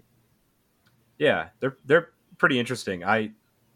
If I had lots of money, I would buy a Tatra. They're really cool. Let's see. So the later model T77A had 75 horsepower, which doesn't sound like a lot. Back then it was. But because of the aerodynamic body, it was able to go over 90 miles an hour. Woohoo! All right. And then the T87 model could reach 100 miles an hour with 85 horsepower. Yeah, back then I don't think I'd want to hit those speeds. If I'm being honest, Yeah. I feel like that is the equivalent of like, oh, here's a car that we made that goes 400 miles per hour. I'll be like, that's very cool. I'd like to see someone else drive it, please. I don't want to hit that speed. That's kind of what happened. Also, aerodynamic body aside, that's not a little power for that era. Oh No, yeah, that's a lot. Yeah. That was pretty damn good for the 30s. So when the Nazis invaded Czechoslovakia in 1939, Tatras became the vehicle of choice for German officers. You know, there are these fast, luxurious limousines, you know, modern looking. It is said that within the first week after the Nazis commandeered and began driving these cars, 7 high-ranking officers died in car wrecks. Okay, good. Critical support for the Tatra. Oh yeah. Some Wait, who sources am I say kidding? that, I'm sorry, not critical support. Full support in every way. I love it. yeah. Well, except maybe for Hans Lidvinka chumming around with Hitler in the 30s. Yeah, fuck that guy. Maybe he was just doing like covert ops where he was like, I'll just get in good with this guy and make the most dangerous vehicle there is and give them to the Nazis. I don't know. Maybe I'm giving too much credit. But I think so. I'd like to imagine that. Yeah, probably. Let's see, where was I? Yeah, so some sources say that the Nazis lost more officers to Tatras than in combat in Czechoslovakia, and that the top brass outlawed them from commandeering Tatras. But that's a little bit of an apocryphal story. Like, I haven't found that like solidly backed up, but I want to believe. I want to believe, yeah. Oh yeah. Fascists can't drive for shit. What was I going to say? So after the war, there were lots of compact European cars that used the similar rear engine design with swing axles because it was cheap, it's efficient, it's good for packaging. You can have a better interior volume with a smaller car. So you saw this on like Fiats, Renaults, and of course Volkswagen. And a lot of these small European cars went into the American market in the 1950s. And GM saw an opportunity in the small car segment. So they're like, hey, maybe we should make our own rear engine swing axle car with an air-cooled Boxster engine. So Enter they decided, Corvair. Exactly. Oh, enter the okay. Corvair. Of course, unlike the Volkswagen, they decided to have 6 cylinders, so it had enough power for Americans. Very cool. I support this. Americans were right about that. So was this like There is no replacement. was this like a direct response to like European cars? Because I've always thought of the Corvair as such like a weird anomaly. Because you know they made Corvair vans as well, and it was Chevy's answer to a Volkswagen bus. Oh, that I Right, did not yeah. know. So Yeah. they made a few different body styles: sedan, station wagon, pickup truck, full-size van. Get the fuck out. That's like a whole car company. There was a whole car company Yeah. that was Corvair. General Motors owned Corvair. What? I'm sorry. I thought And it was they- a single car. What the fuck are we talking about here? Vans and trucks and car? What? Oh, Okay, so- Yeah, also- astonished. Truly blown away. I didn't think... The van and the truck was the same. It was like Yeah. the exact same design, but they cut the back of the van down into a truck That's bed. fucking awesome because that's what a truck I is. think I've I love seen it. that thing. Holy shit! It's because they make Volkswagen Bus trucks, and it was the exact same concept. It was a really high bed because it had to clear the motor, and otherwise it was just they put the back of the cab very far forward, and there was a little truck bed. Holy shit! Okay, had no idea. As soon as you described this, I realized I had a Hot Wheels of this thing when I was a kid. They're so weird. I had no idea. I thought it was like just some weird Hot Wheels design, you know? Yeah, and I want to say with the pickup truck, they had like I don't know what you call it. I think they called it a ramp side. Yeah, where like part of the bed would fold down into a ramp. Oh my god! I'm looking. I'm on Google Images right now. This is incredible, and it's got the little ramp. Oh, this is amazing! Holy shit! What? It's so cute. I love it. Oh my god! I So want one someone now. I know in passing just sold a Corvair pickup. What? Wow. It had the Do you ramp know? side thing. I don't know if that was standard or on all of them, but Holy Do you shit! know approximately what they got for it? Like, are these things insanely? this isn't That's really really someone I cool. know too well. I've talked to her once or twice. I know she was asking 40. Holy shit! Okay. It There was go my dreams. Yeah, Owning one of these. yeah, I can't it afford that. was pristine. Yeah. And that's not to say, or maybe she was asking 30. It was an amount that I found surprising. That isn't to say she got that much, and it's not even to say it's not worth it because it looked like a brand new, truck. Yeah, Like, it was in good shape. I did look the other day on like Auto Trader or whatever, and you can get a shitty Corvair that doesn't run for like $2,000, or you can get like a real nice Monza for like, I don't know, $25,000, $30,000. So they're relatively cheap compared to, like a Nova of the same era. But I mean, I routinely see Nova for $2,000, $3,000. These did have a boxer in them. yeah, they all Like had the, the same. I think it was around a 3-liter Boxer 6-cylinder overhead valve. And Could you imagine an STI swapped Corvair? yeah, It and would kill you so fast. Man. You know what? I I don't care about the safety issues. This car's fucking awesome, and Ralph Nader was wrong. This is cool. This is amazing. well, Ralph Lader is a lame nerd, and he should have shut up. Corvairs are awesome.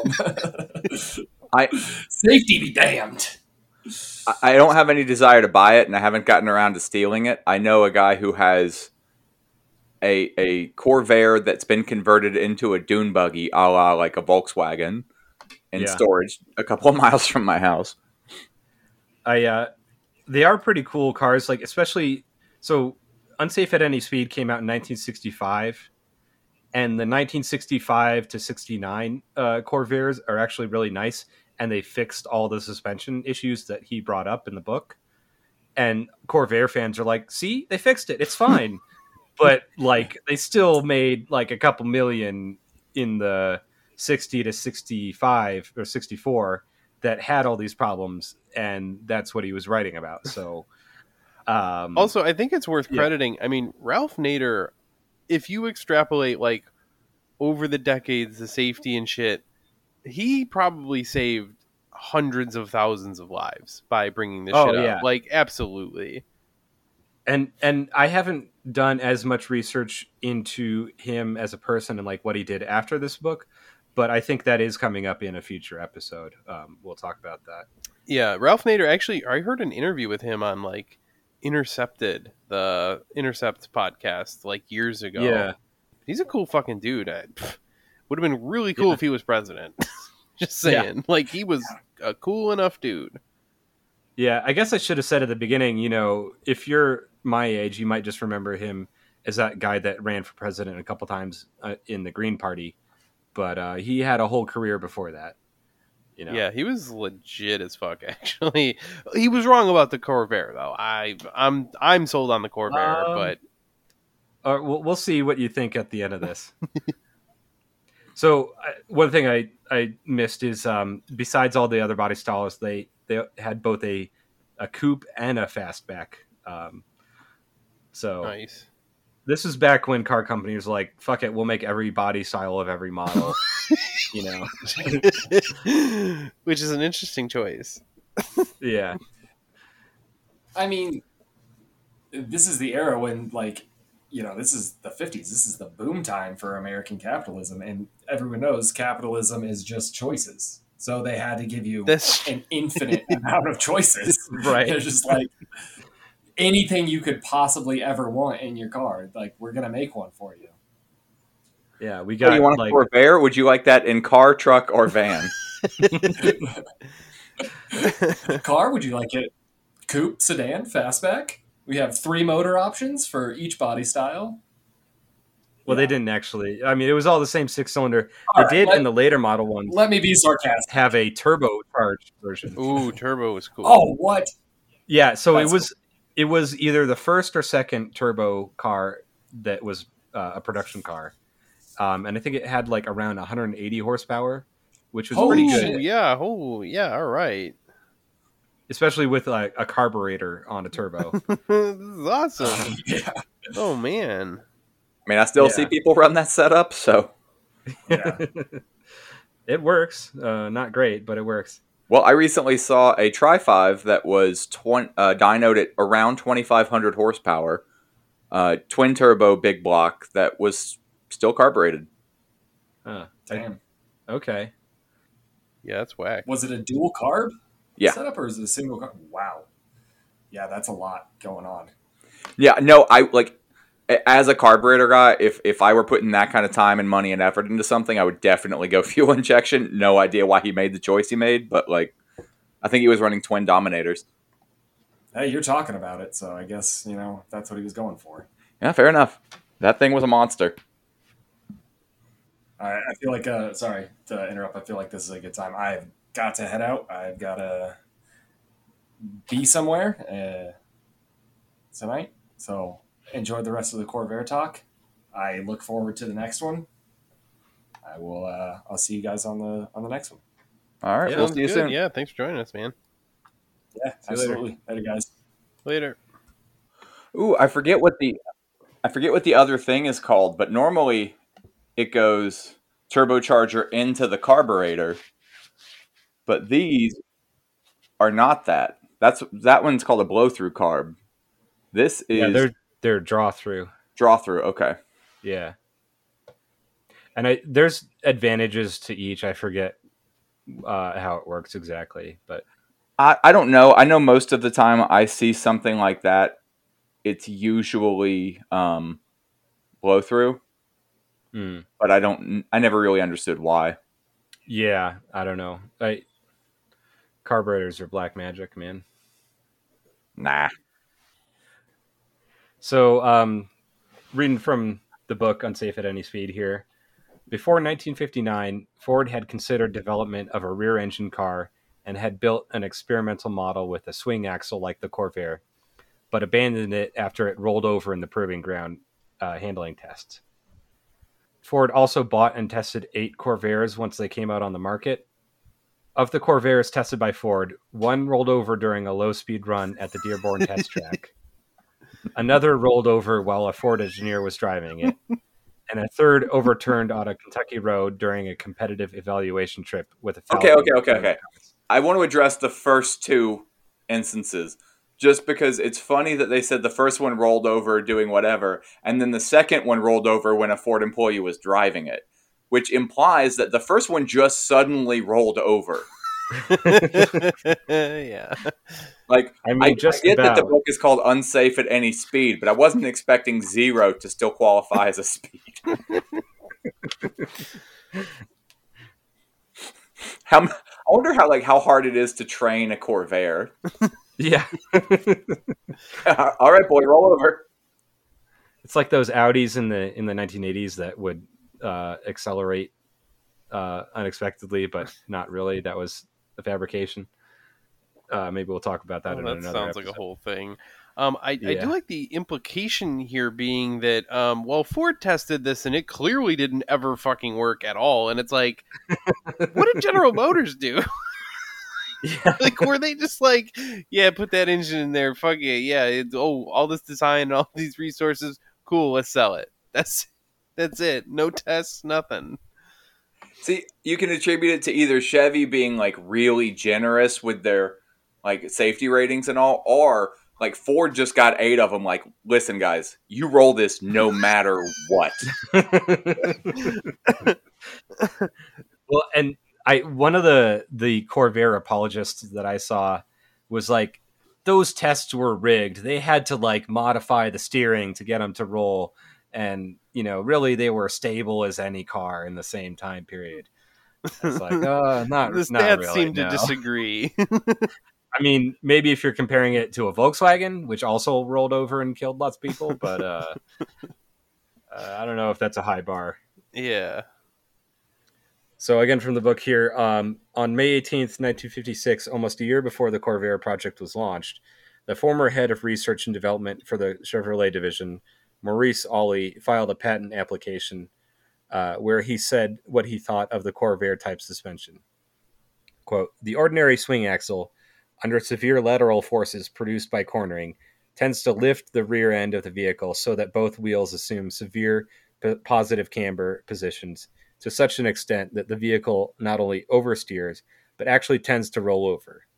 In addition, the effect is nonlinear and increases suddenly in a severe turn, thus presenting potentially dangerous vehicle handling characteristics. Olley's judgment. Is there a but? Wait, how could that? No. Wait, why was that on the patent application?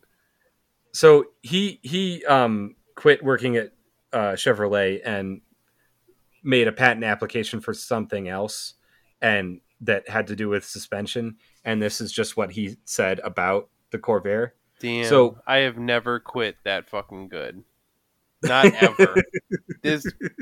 Cheers to this man. Unbelievable. Yeah. Truly a great way to quit. at least that's my understanding of this reading. It's in the public record. I mean, Jesus. Yeah.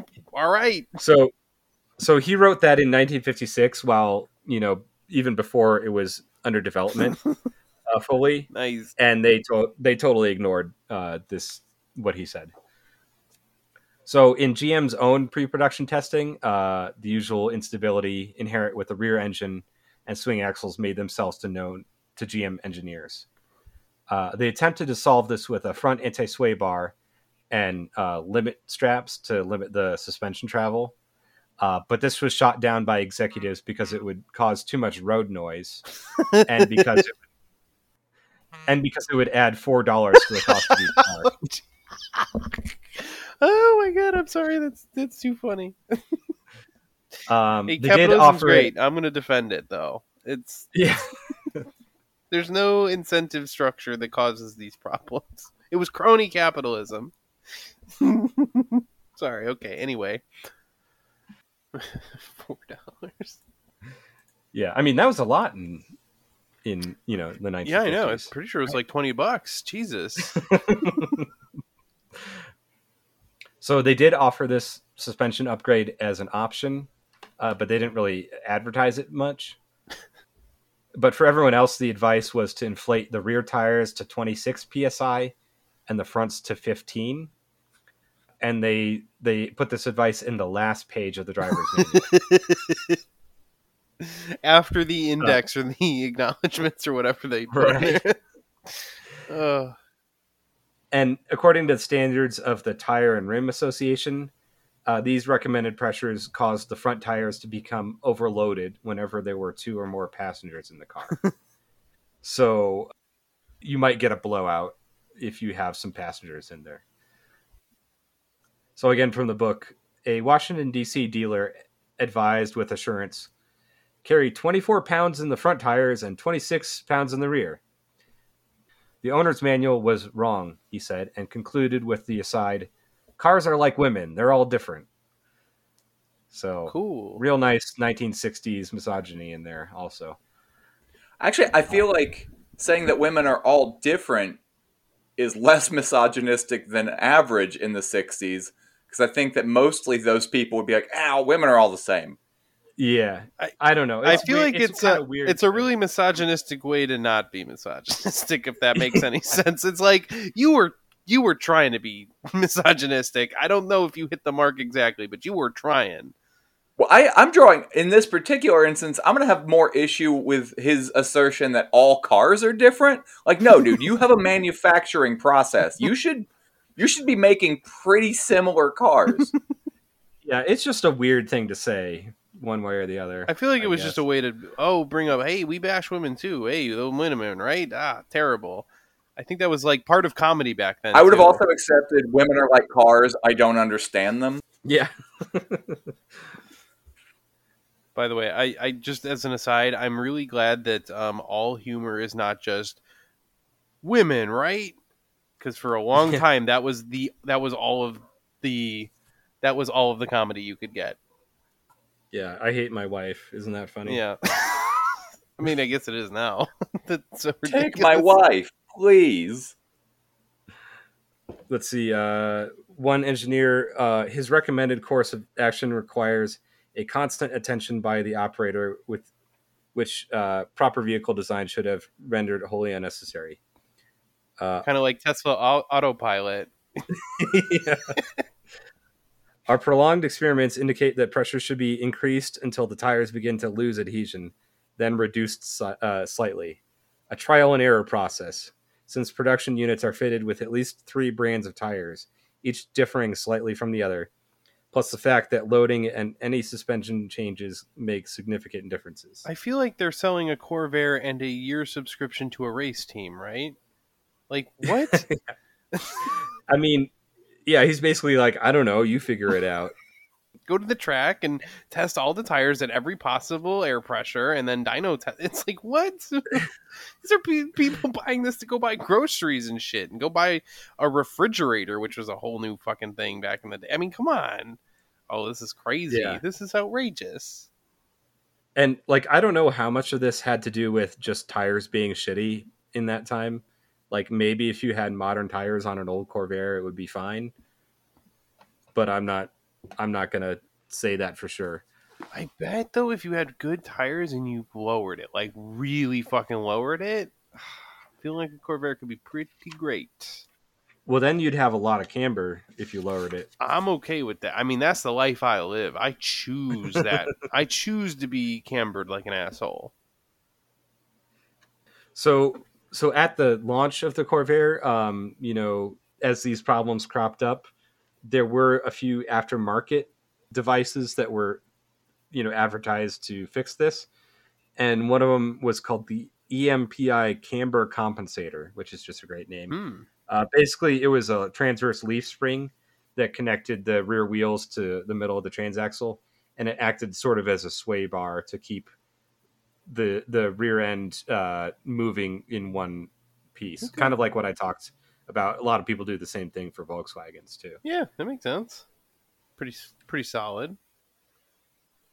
Let's see. One writer said the Corvair owner has more choices than a bull elk in mating season. Okay, then. Yeah, which another interesting thing to write. Did people just know a lot more about bull elk back then? Because I don't get it. I don't know. Some other things that people wrote in auto journals. The car can be a handful if the driver doesn't understand its peculiarities. The rear weight bias and independent springing together give the car rather unsettling properties at higher speeds. Take cornering, for example. The rear starts to swing outward.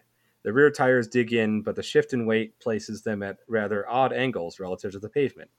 These angles are great enough to increase steering force, and suddenly the car is negotiating a tighter curve than intended. The phenomenon of oversteer has intruded into the scene. Not great. Another problem with the Corvair is extreme sensitivity to crosswinds. If a sudden gust hits the car, it causes the rear to sway rather severely. Ooh, yeah, that sounds real dangerous. Yeah. That sounds bad. And Tatras tried to help this with having like a tail fin, which I don't know if that helped or hurt. I would think that would hurt because cool. it's usually the side winds that catch you. Yeah. Huh. Yeah, kind of a bad I was idea. sitting here trying to imagine how that could possibly help, and you just swoop in with no, it's just going to blow you over now. I mean, yeah, I which one of these days on the podcast I'll talk about it, but I drove a Sprinter van, like, across the country, over the road, And let me tell you, wind was fucking scary in that thing. I mean, it was 9 feet tall and like mostly You know filled I with like air. drive on the regular, right? What? Have I ever mentioned that I like vans? Yeah. But what'd you say though? I didn't hear you. I said, have I ever mentioned that I like vans? Before that though. Oh, I don't know. Oh. How am I supposed to remember 2 thoughts ago? Yeah. So I mean, but like, yeah, you drive a van, you know those side winds will fuck you up.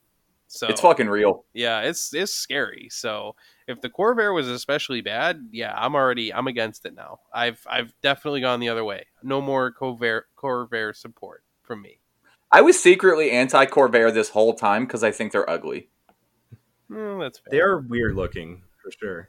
I do kind of like the fastback Monzas, the later model ones. Those look cool, I think. I even think that the Corvair van is the ugliest van ever made. Look, Yeah, it's not ugly, great. but it's very cool and looks very super utilitarian. I love it. The little ramp I and will stuff. say that the only Corvair I genuinely like is their Lakewood station wagon. That thing is beautiful. And also listed as the most dangerous in terms of rollover. Yeah, because it's got all that more weight. in the back. Higher center of gravity and more weight in the back. Yeah. That's why I love it. Anything that might kill me immediately has my heart. Oh shit, that Corvair fastback does look fucking sweet. I'm kind of oof. Maybe I'm back on the Corvair train. That's fucking cool. Oh yeah. I mean, I would totally drive like. I mean, I'm sure they're like $60,000, but like a turbo Monza fastback from like Yeah, I'd roll- 67 or whatever. I'd roll them dice. I think it would be I want worth to it. get one of the Lakewood station wagons and LS swap it. Ooh, also very All cool. these problems. I mean, that might actually weigh less than the stock engine. I'm not sure if you got an aluminum one. Ooh, I mean, I don't know, because even an aluminum one still weighs several hundred pounds. Like, Yeah, I mean, probably not. I mean, the Corvair engine, it had iron cylinders, and the rest was aluminum. So I think they're pretty light. Yeah, it's probably fairly light. I've literally watched somebody pull a Volkswagen, like flat 4, out of the back without like tools. Yeah, they're like 150 pounds or something like that. Yeah, I mean, like the guy wasn't having a good time, but he did it. Yeah. He pulled the motor on with his car parked on the sidewalk. Oh, I miss Philly. Let's see, where was I? So in 1961, GM President John F. Gordon gave a speech before the National Safety Congress entitled Safeguarding Safety Progress, in which he declared that the traffic safety field has in recent years been particularly beset by self-styled experts with radical and ill-conceived proposals. Like the general thesis of... Sorry, what? I was just going to say like seatbelts and stuff like that. Basic shit. Oh, I mean, I'll get into that more in future episodes, but he goes on. The general thesis of these amateur engineers is that cars should be made virtually foolproof and crash-proof. This is the only practical route to Fucking greater asshole. safety, and that the federal regulation of vehicle design is needed. This thesis, of course, is wholly unrealistic. We need 50 different regulations from every goddamn state because that's better than federal regulation. Right. And that's kind of what it was. I'll go on in future chapters. Like, it was kind of the Wild West back in the 50s and 60s. Honestly, I can't even understand why a car company would want states to be able to make their own fucking regulations, because it's like, isn't it better to just engineer to one set of standards than 50? Yeah, unless you have a manufacturing plant in every state. Well, even why then, would you want that? I just look. Yeah, I mean, I you routinely want nothing to be interchangeability is the dream in Yeah. manufacturing. That is the goal. It's literally like that's why I like Chevrolet stuff so much, is because there's so much interchangeability. Yeah, that's So why would you want? It's already wild enough that California has like so much different emissions stuff. And like Yeah. I've accidentally like bought parts on eBay that were used and came from California, and I was like, I don't know what the fuck I'm looking at, because there's like extra weird air vents in these carburetors and shit, weird.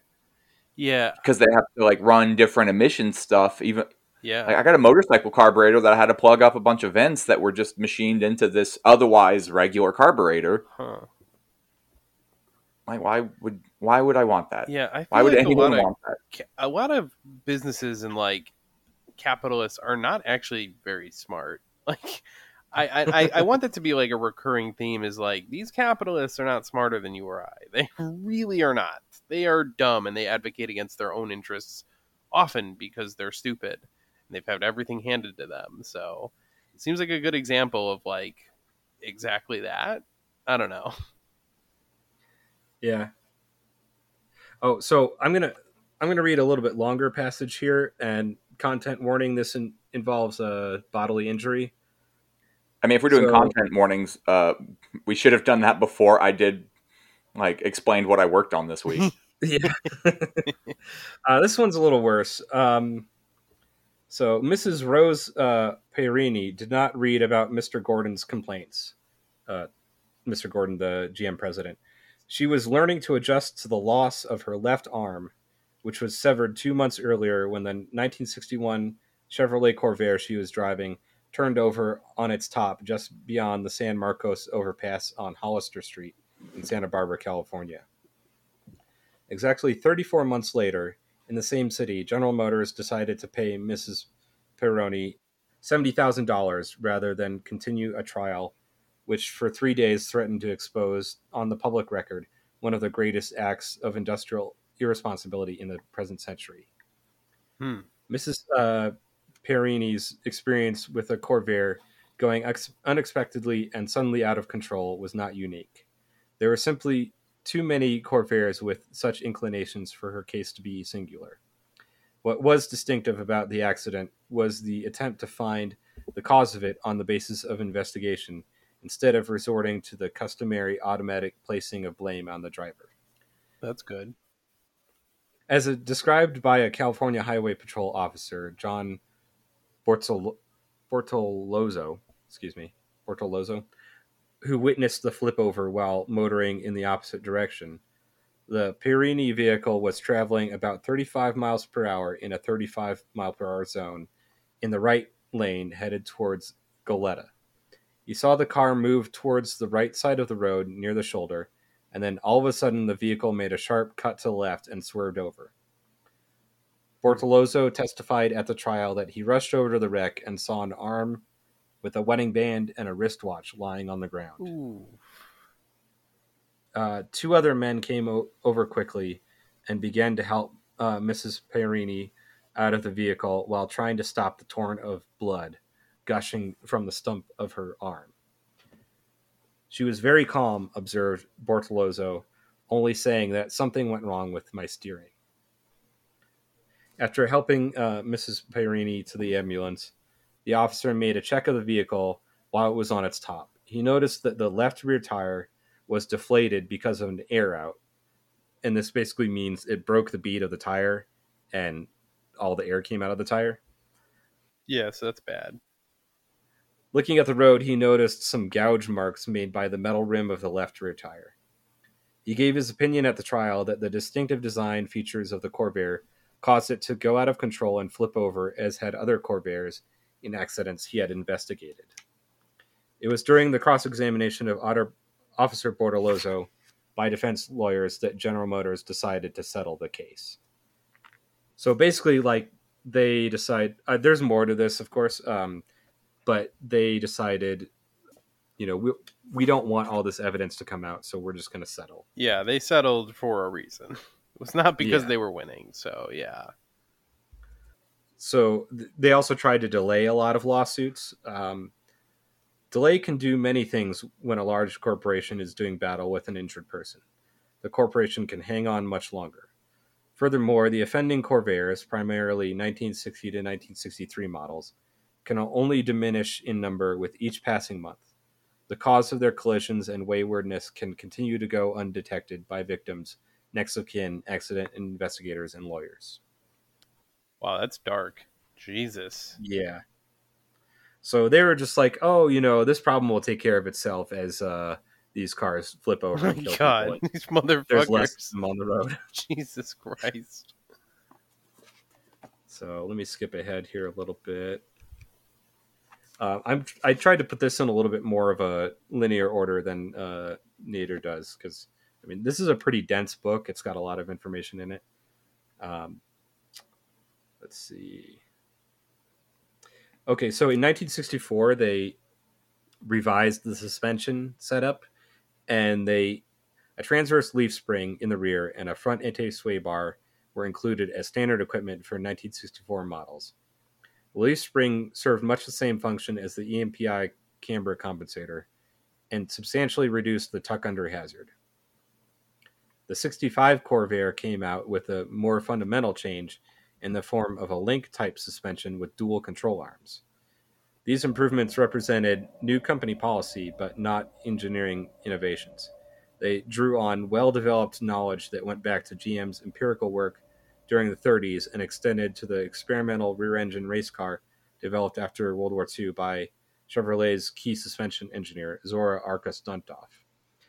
And basically what they did for a 65 and onward is they used the suspension design from Corvette.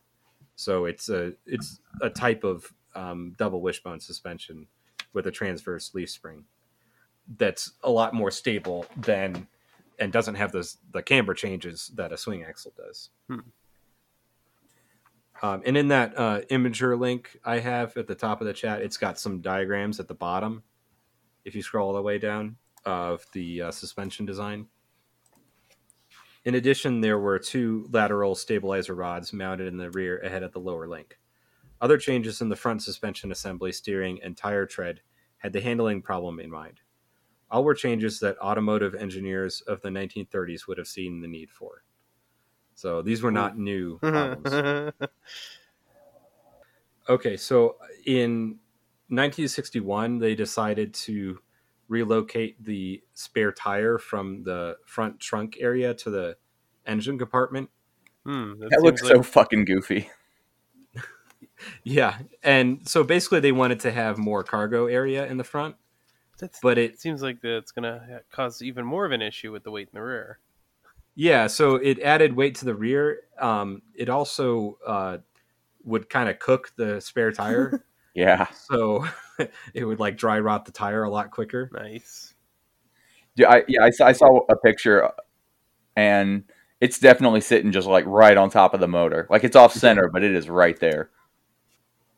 Oh, and this passage is one of the ones I was telling you guys about, that a lot of car boomers,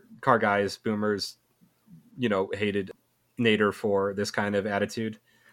When it serves their promotional interests, the automobile manufacturers show great concern about the most infrequently occurring situations. A continuing illustration is the elaborate defenses which they make for producing vehicles with up to 400 horsepower and a speed capability reaching 150 miles an hour. Is such power and speed hazardous? Not at all, claim the companies, for they provide an important margin of safety in emergency conditions. Apparently, emergency conditions include speeds of up to and over 100 miles an hour. So this is like the anti-fun police kind of claim against Nader, that he was just being a spoilsport. Well, dude, that is valid, though. Yeah, this was his liberal tendencies. His liberal tendencies. That aligns with... I had never occurred to me until recently when somebody made a criticism of the Tesla Model S Plaid that having an acceleration of 0 to 60 in quote-unquote under 2 seconds, it's not, it's 2.1 or 2 flat, but having that level of acceleration is not safe. Like that's shit that somebody who is a trained driver and doing this shit on a closed track is good with, but like somebody who wants to be environmentally conscious and buy the new like Plaid model is gonna fucking die doing that shit. Yeah, no, I agree. I feel like it's a little bit different. Well, then again, the cars back then couldn't brake as well and stuff. So like they needed some criticism. They were not really well engineered for the kind of power that they had, but they also weren't that fast. I feel like not as fast as some people remember them as, I think. Right. And a lot of the cars in this era had like 4-wheel drum brakes and bias ply tires. Yeah, that was the problem to me. Yeah. Yeah, I mean, some of the more popular muscle cars that we think of, you're still talking about from the factory unmodified quarter mile times of like 14 plus seconds. Yeah, that's what I mean. A lot of people think they were like super fast. I'm like, that's pretty normal for your average car nowadays. Like, is what the fastest cars back then. There were a few exceptions. The thing with them is a lot of them actually were pretty fast, especially for the safety measures that they had. They just didn't. They were fighting traction issues, so they didn't have the craziest acceleration. But a lot of them were very capable of going way faster than is safe. Yeah, for sure. And I was actually talking to a friend of mine about this yesterday, and he's like, "Oh yeah, all these boomers are like, my whatever Firebird back in the day could roast the tires in third gear." And it's like, well, maybe that's because you just had shitty bias ply tires and weren't able to hook up. I will never stop quoting Carroll Shelby, man. There's no such thing as too much power, just not enough traction. If you can roast your tires in third gear, you need better tires. Yeah. Right. I've got one more passage from the book here, and then I think we can wrap it up. At the May 1965 annual shareholders meeting in Detroit's vast Cobo Hall, Dr. Seymour Charles, a General Motors stockholder and the founder of the Physicians for Automotive Safety, rose to plead with management to call back to dealer stations all remaining 1960 to 63 Corvairs in order that life-saving stabilizing components might be installed. Dr. Charles was not able to arrive at a cost estimate since there is no way of knowing how many such Corvairs are still roaming the highways. Motor Trend's technical editor Jim Wright noted in 1963 that the wrecking yards have a good selection these days. Oh, God. But assuming that 750,000 cars have survived, the most money that such a recall would cost would be $25 million, equivalent to under a half day's gross sales or less than 5 days net profits after taxes to General Motors. Guillotines is the only fucking solution. Oh my God. Bastards. I saw something online recently and it has completely turned me off of the guillotine. Yeah? Yeah, we have wood chippers now. Oh yeah. Yeah, that's true. What was I going to say? This sum would include instructing owners far more clearly than by placing a note in the little red and often lost owner's manual about the importance of tire pressure differentials and about the meaning of oversteer in terms of driver response. So, yeah, that would have been nice, maybe. Yeah. But as we'll learn as we go through this book, GM and the car industry in general did not give two shits about the safety of their customers. They cared about selling shiny new cars every year, and after it's out the door of the dealership, who fucking cares? Yeah, you already spent the money. Yeah. So that's all I've got for today on this. Anything else before we wrap up here? Any thoughts? that was interesting for sure. There's what a way to open the book. The Corvair does sound like it was a disaster. And it was cool-ish. I've learned a few things, but also it sounds like a fucking death trap. And pretty much everything back then was, as far as my understanding. So yeah. So this is the book that I have is the 1972 edition. I got it from the library. Apparently it's kind of hard to find it for sale for a reasonable amount of money. But this has like some additions and like a foreword that in the early 70s, they did an investigation into the Corvair and they found it wasn't any more dangerous than other similar cars like the Volkswagen Beetle. But again, that's not a high bar. Yeah, I was about to say, it's like, well, yeah, every car that was similar in design was also fucking badly designed. Like, yeah, that's okay. Yeah, that makes sense. And, GM, like I said, knew about all these problems and they knew the potential solutions and they just did nothing. Well, yeah, it might cost a little bit more on the bottom line. Yeah. And that's really the point of this book, I think, is not that the Corvair was inherently unsafe, but like the original design was unsafe and they could have made it better and they didn't. Yeah, his thesis of pretty much the whole book is like, yo, you could easily make this shit more safe if you gave half a fuck. And it's clearly the fact that you don't give a fuck that's why. And like I said, I forget his name, that Hungarian inventor came up with like crumple zones and collapsible steering columns in the 30s. There were people developing like airbags in the 1950s. Like there were, Volvo had seat belts before any American car company did. They could have done all these things, but they didn't. Yeah.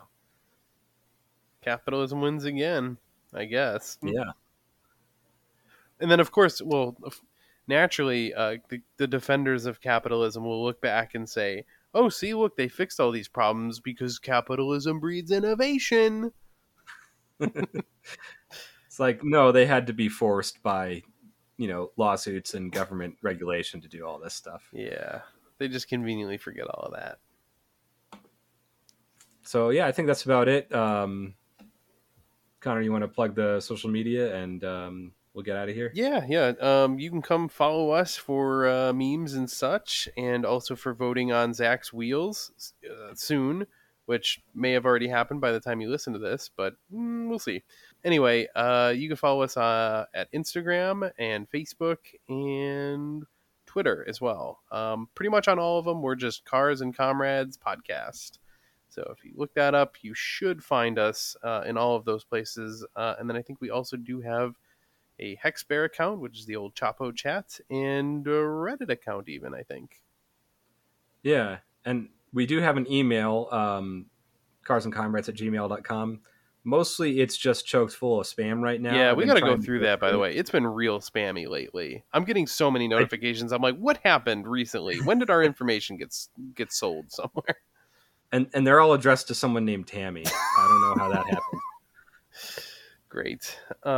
Yeah, so you can email us all kinds of stuff.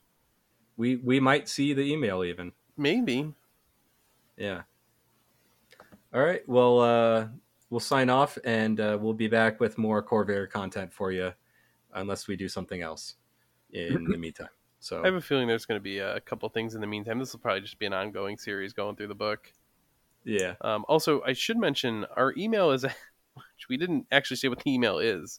It is cars and comrades, all spelled out, @gmail.com. So if you wanted to send us an email about whatever, that's where you find us. Yeah. All right. Goodbye, and we'll see you later. Yeah, thanks for Bye, listening. everybody. Bye. We don't make you fight fire with fire fists, we make you fight fire with water fists. We gonna fight racism, not with racism, but we gonna fight with solidarity.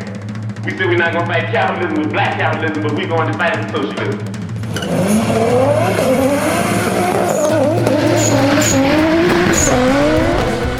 Amazingly, or not so amazingly, Cuba's crime rate is one of the lowest in the entire hemispheres. Oddly enough, it seems that when people have their basic human needs met, they're less likely to commit crimes. My calculations are correct. When this baby hits 88 miles per hour, you're gonna see some serious shit. The free market mythology, it argues that the most ruthless, selfish, opportunistic, greedy, calculating plunderers, applying the most heartless measures in cold-blooded pursuit of corporate interest and wealth accumulation, will produce the best results for all of us. Through something called the invisible hand. What are you smiling about? Dude, I almost had you.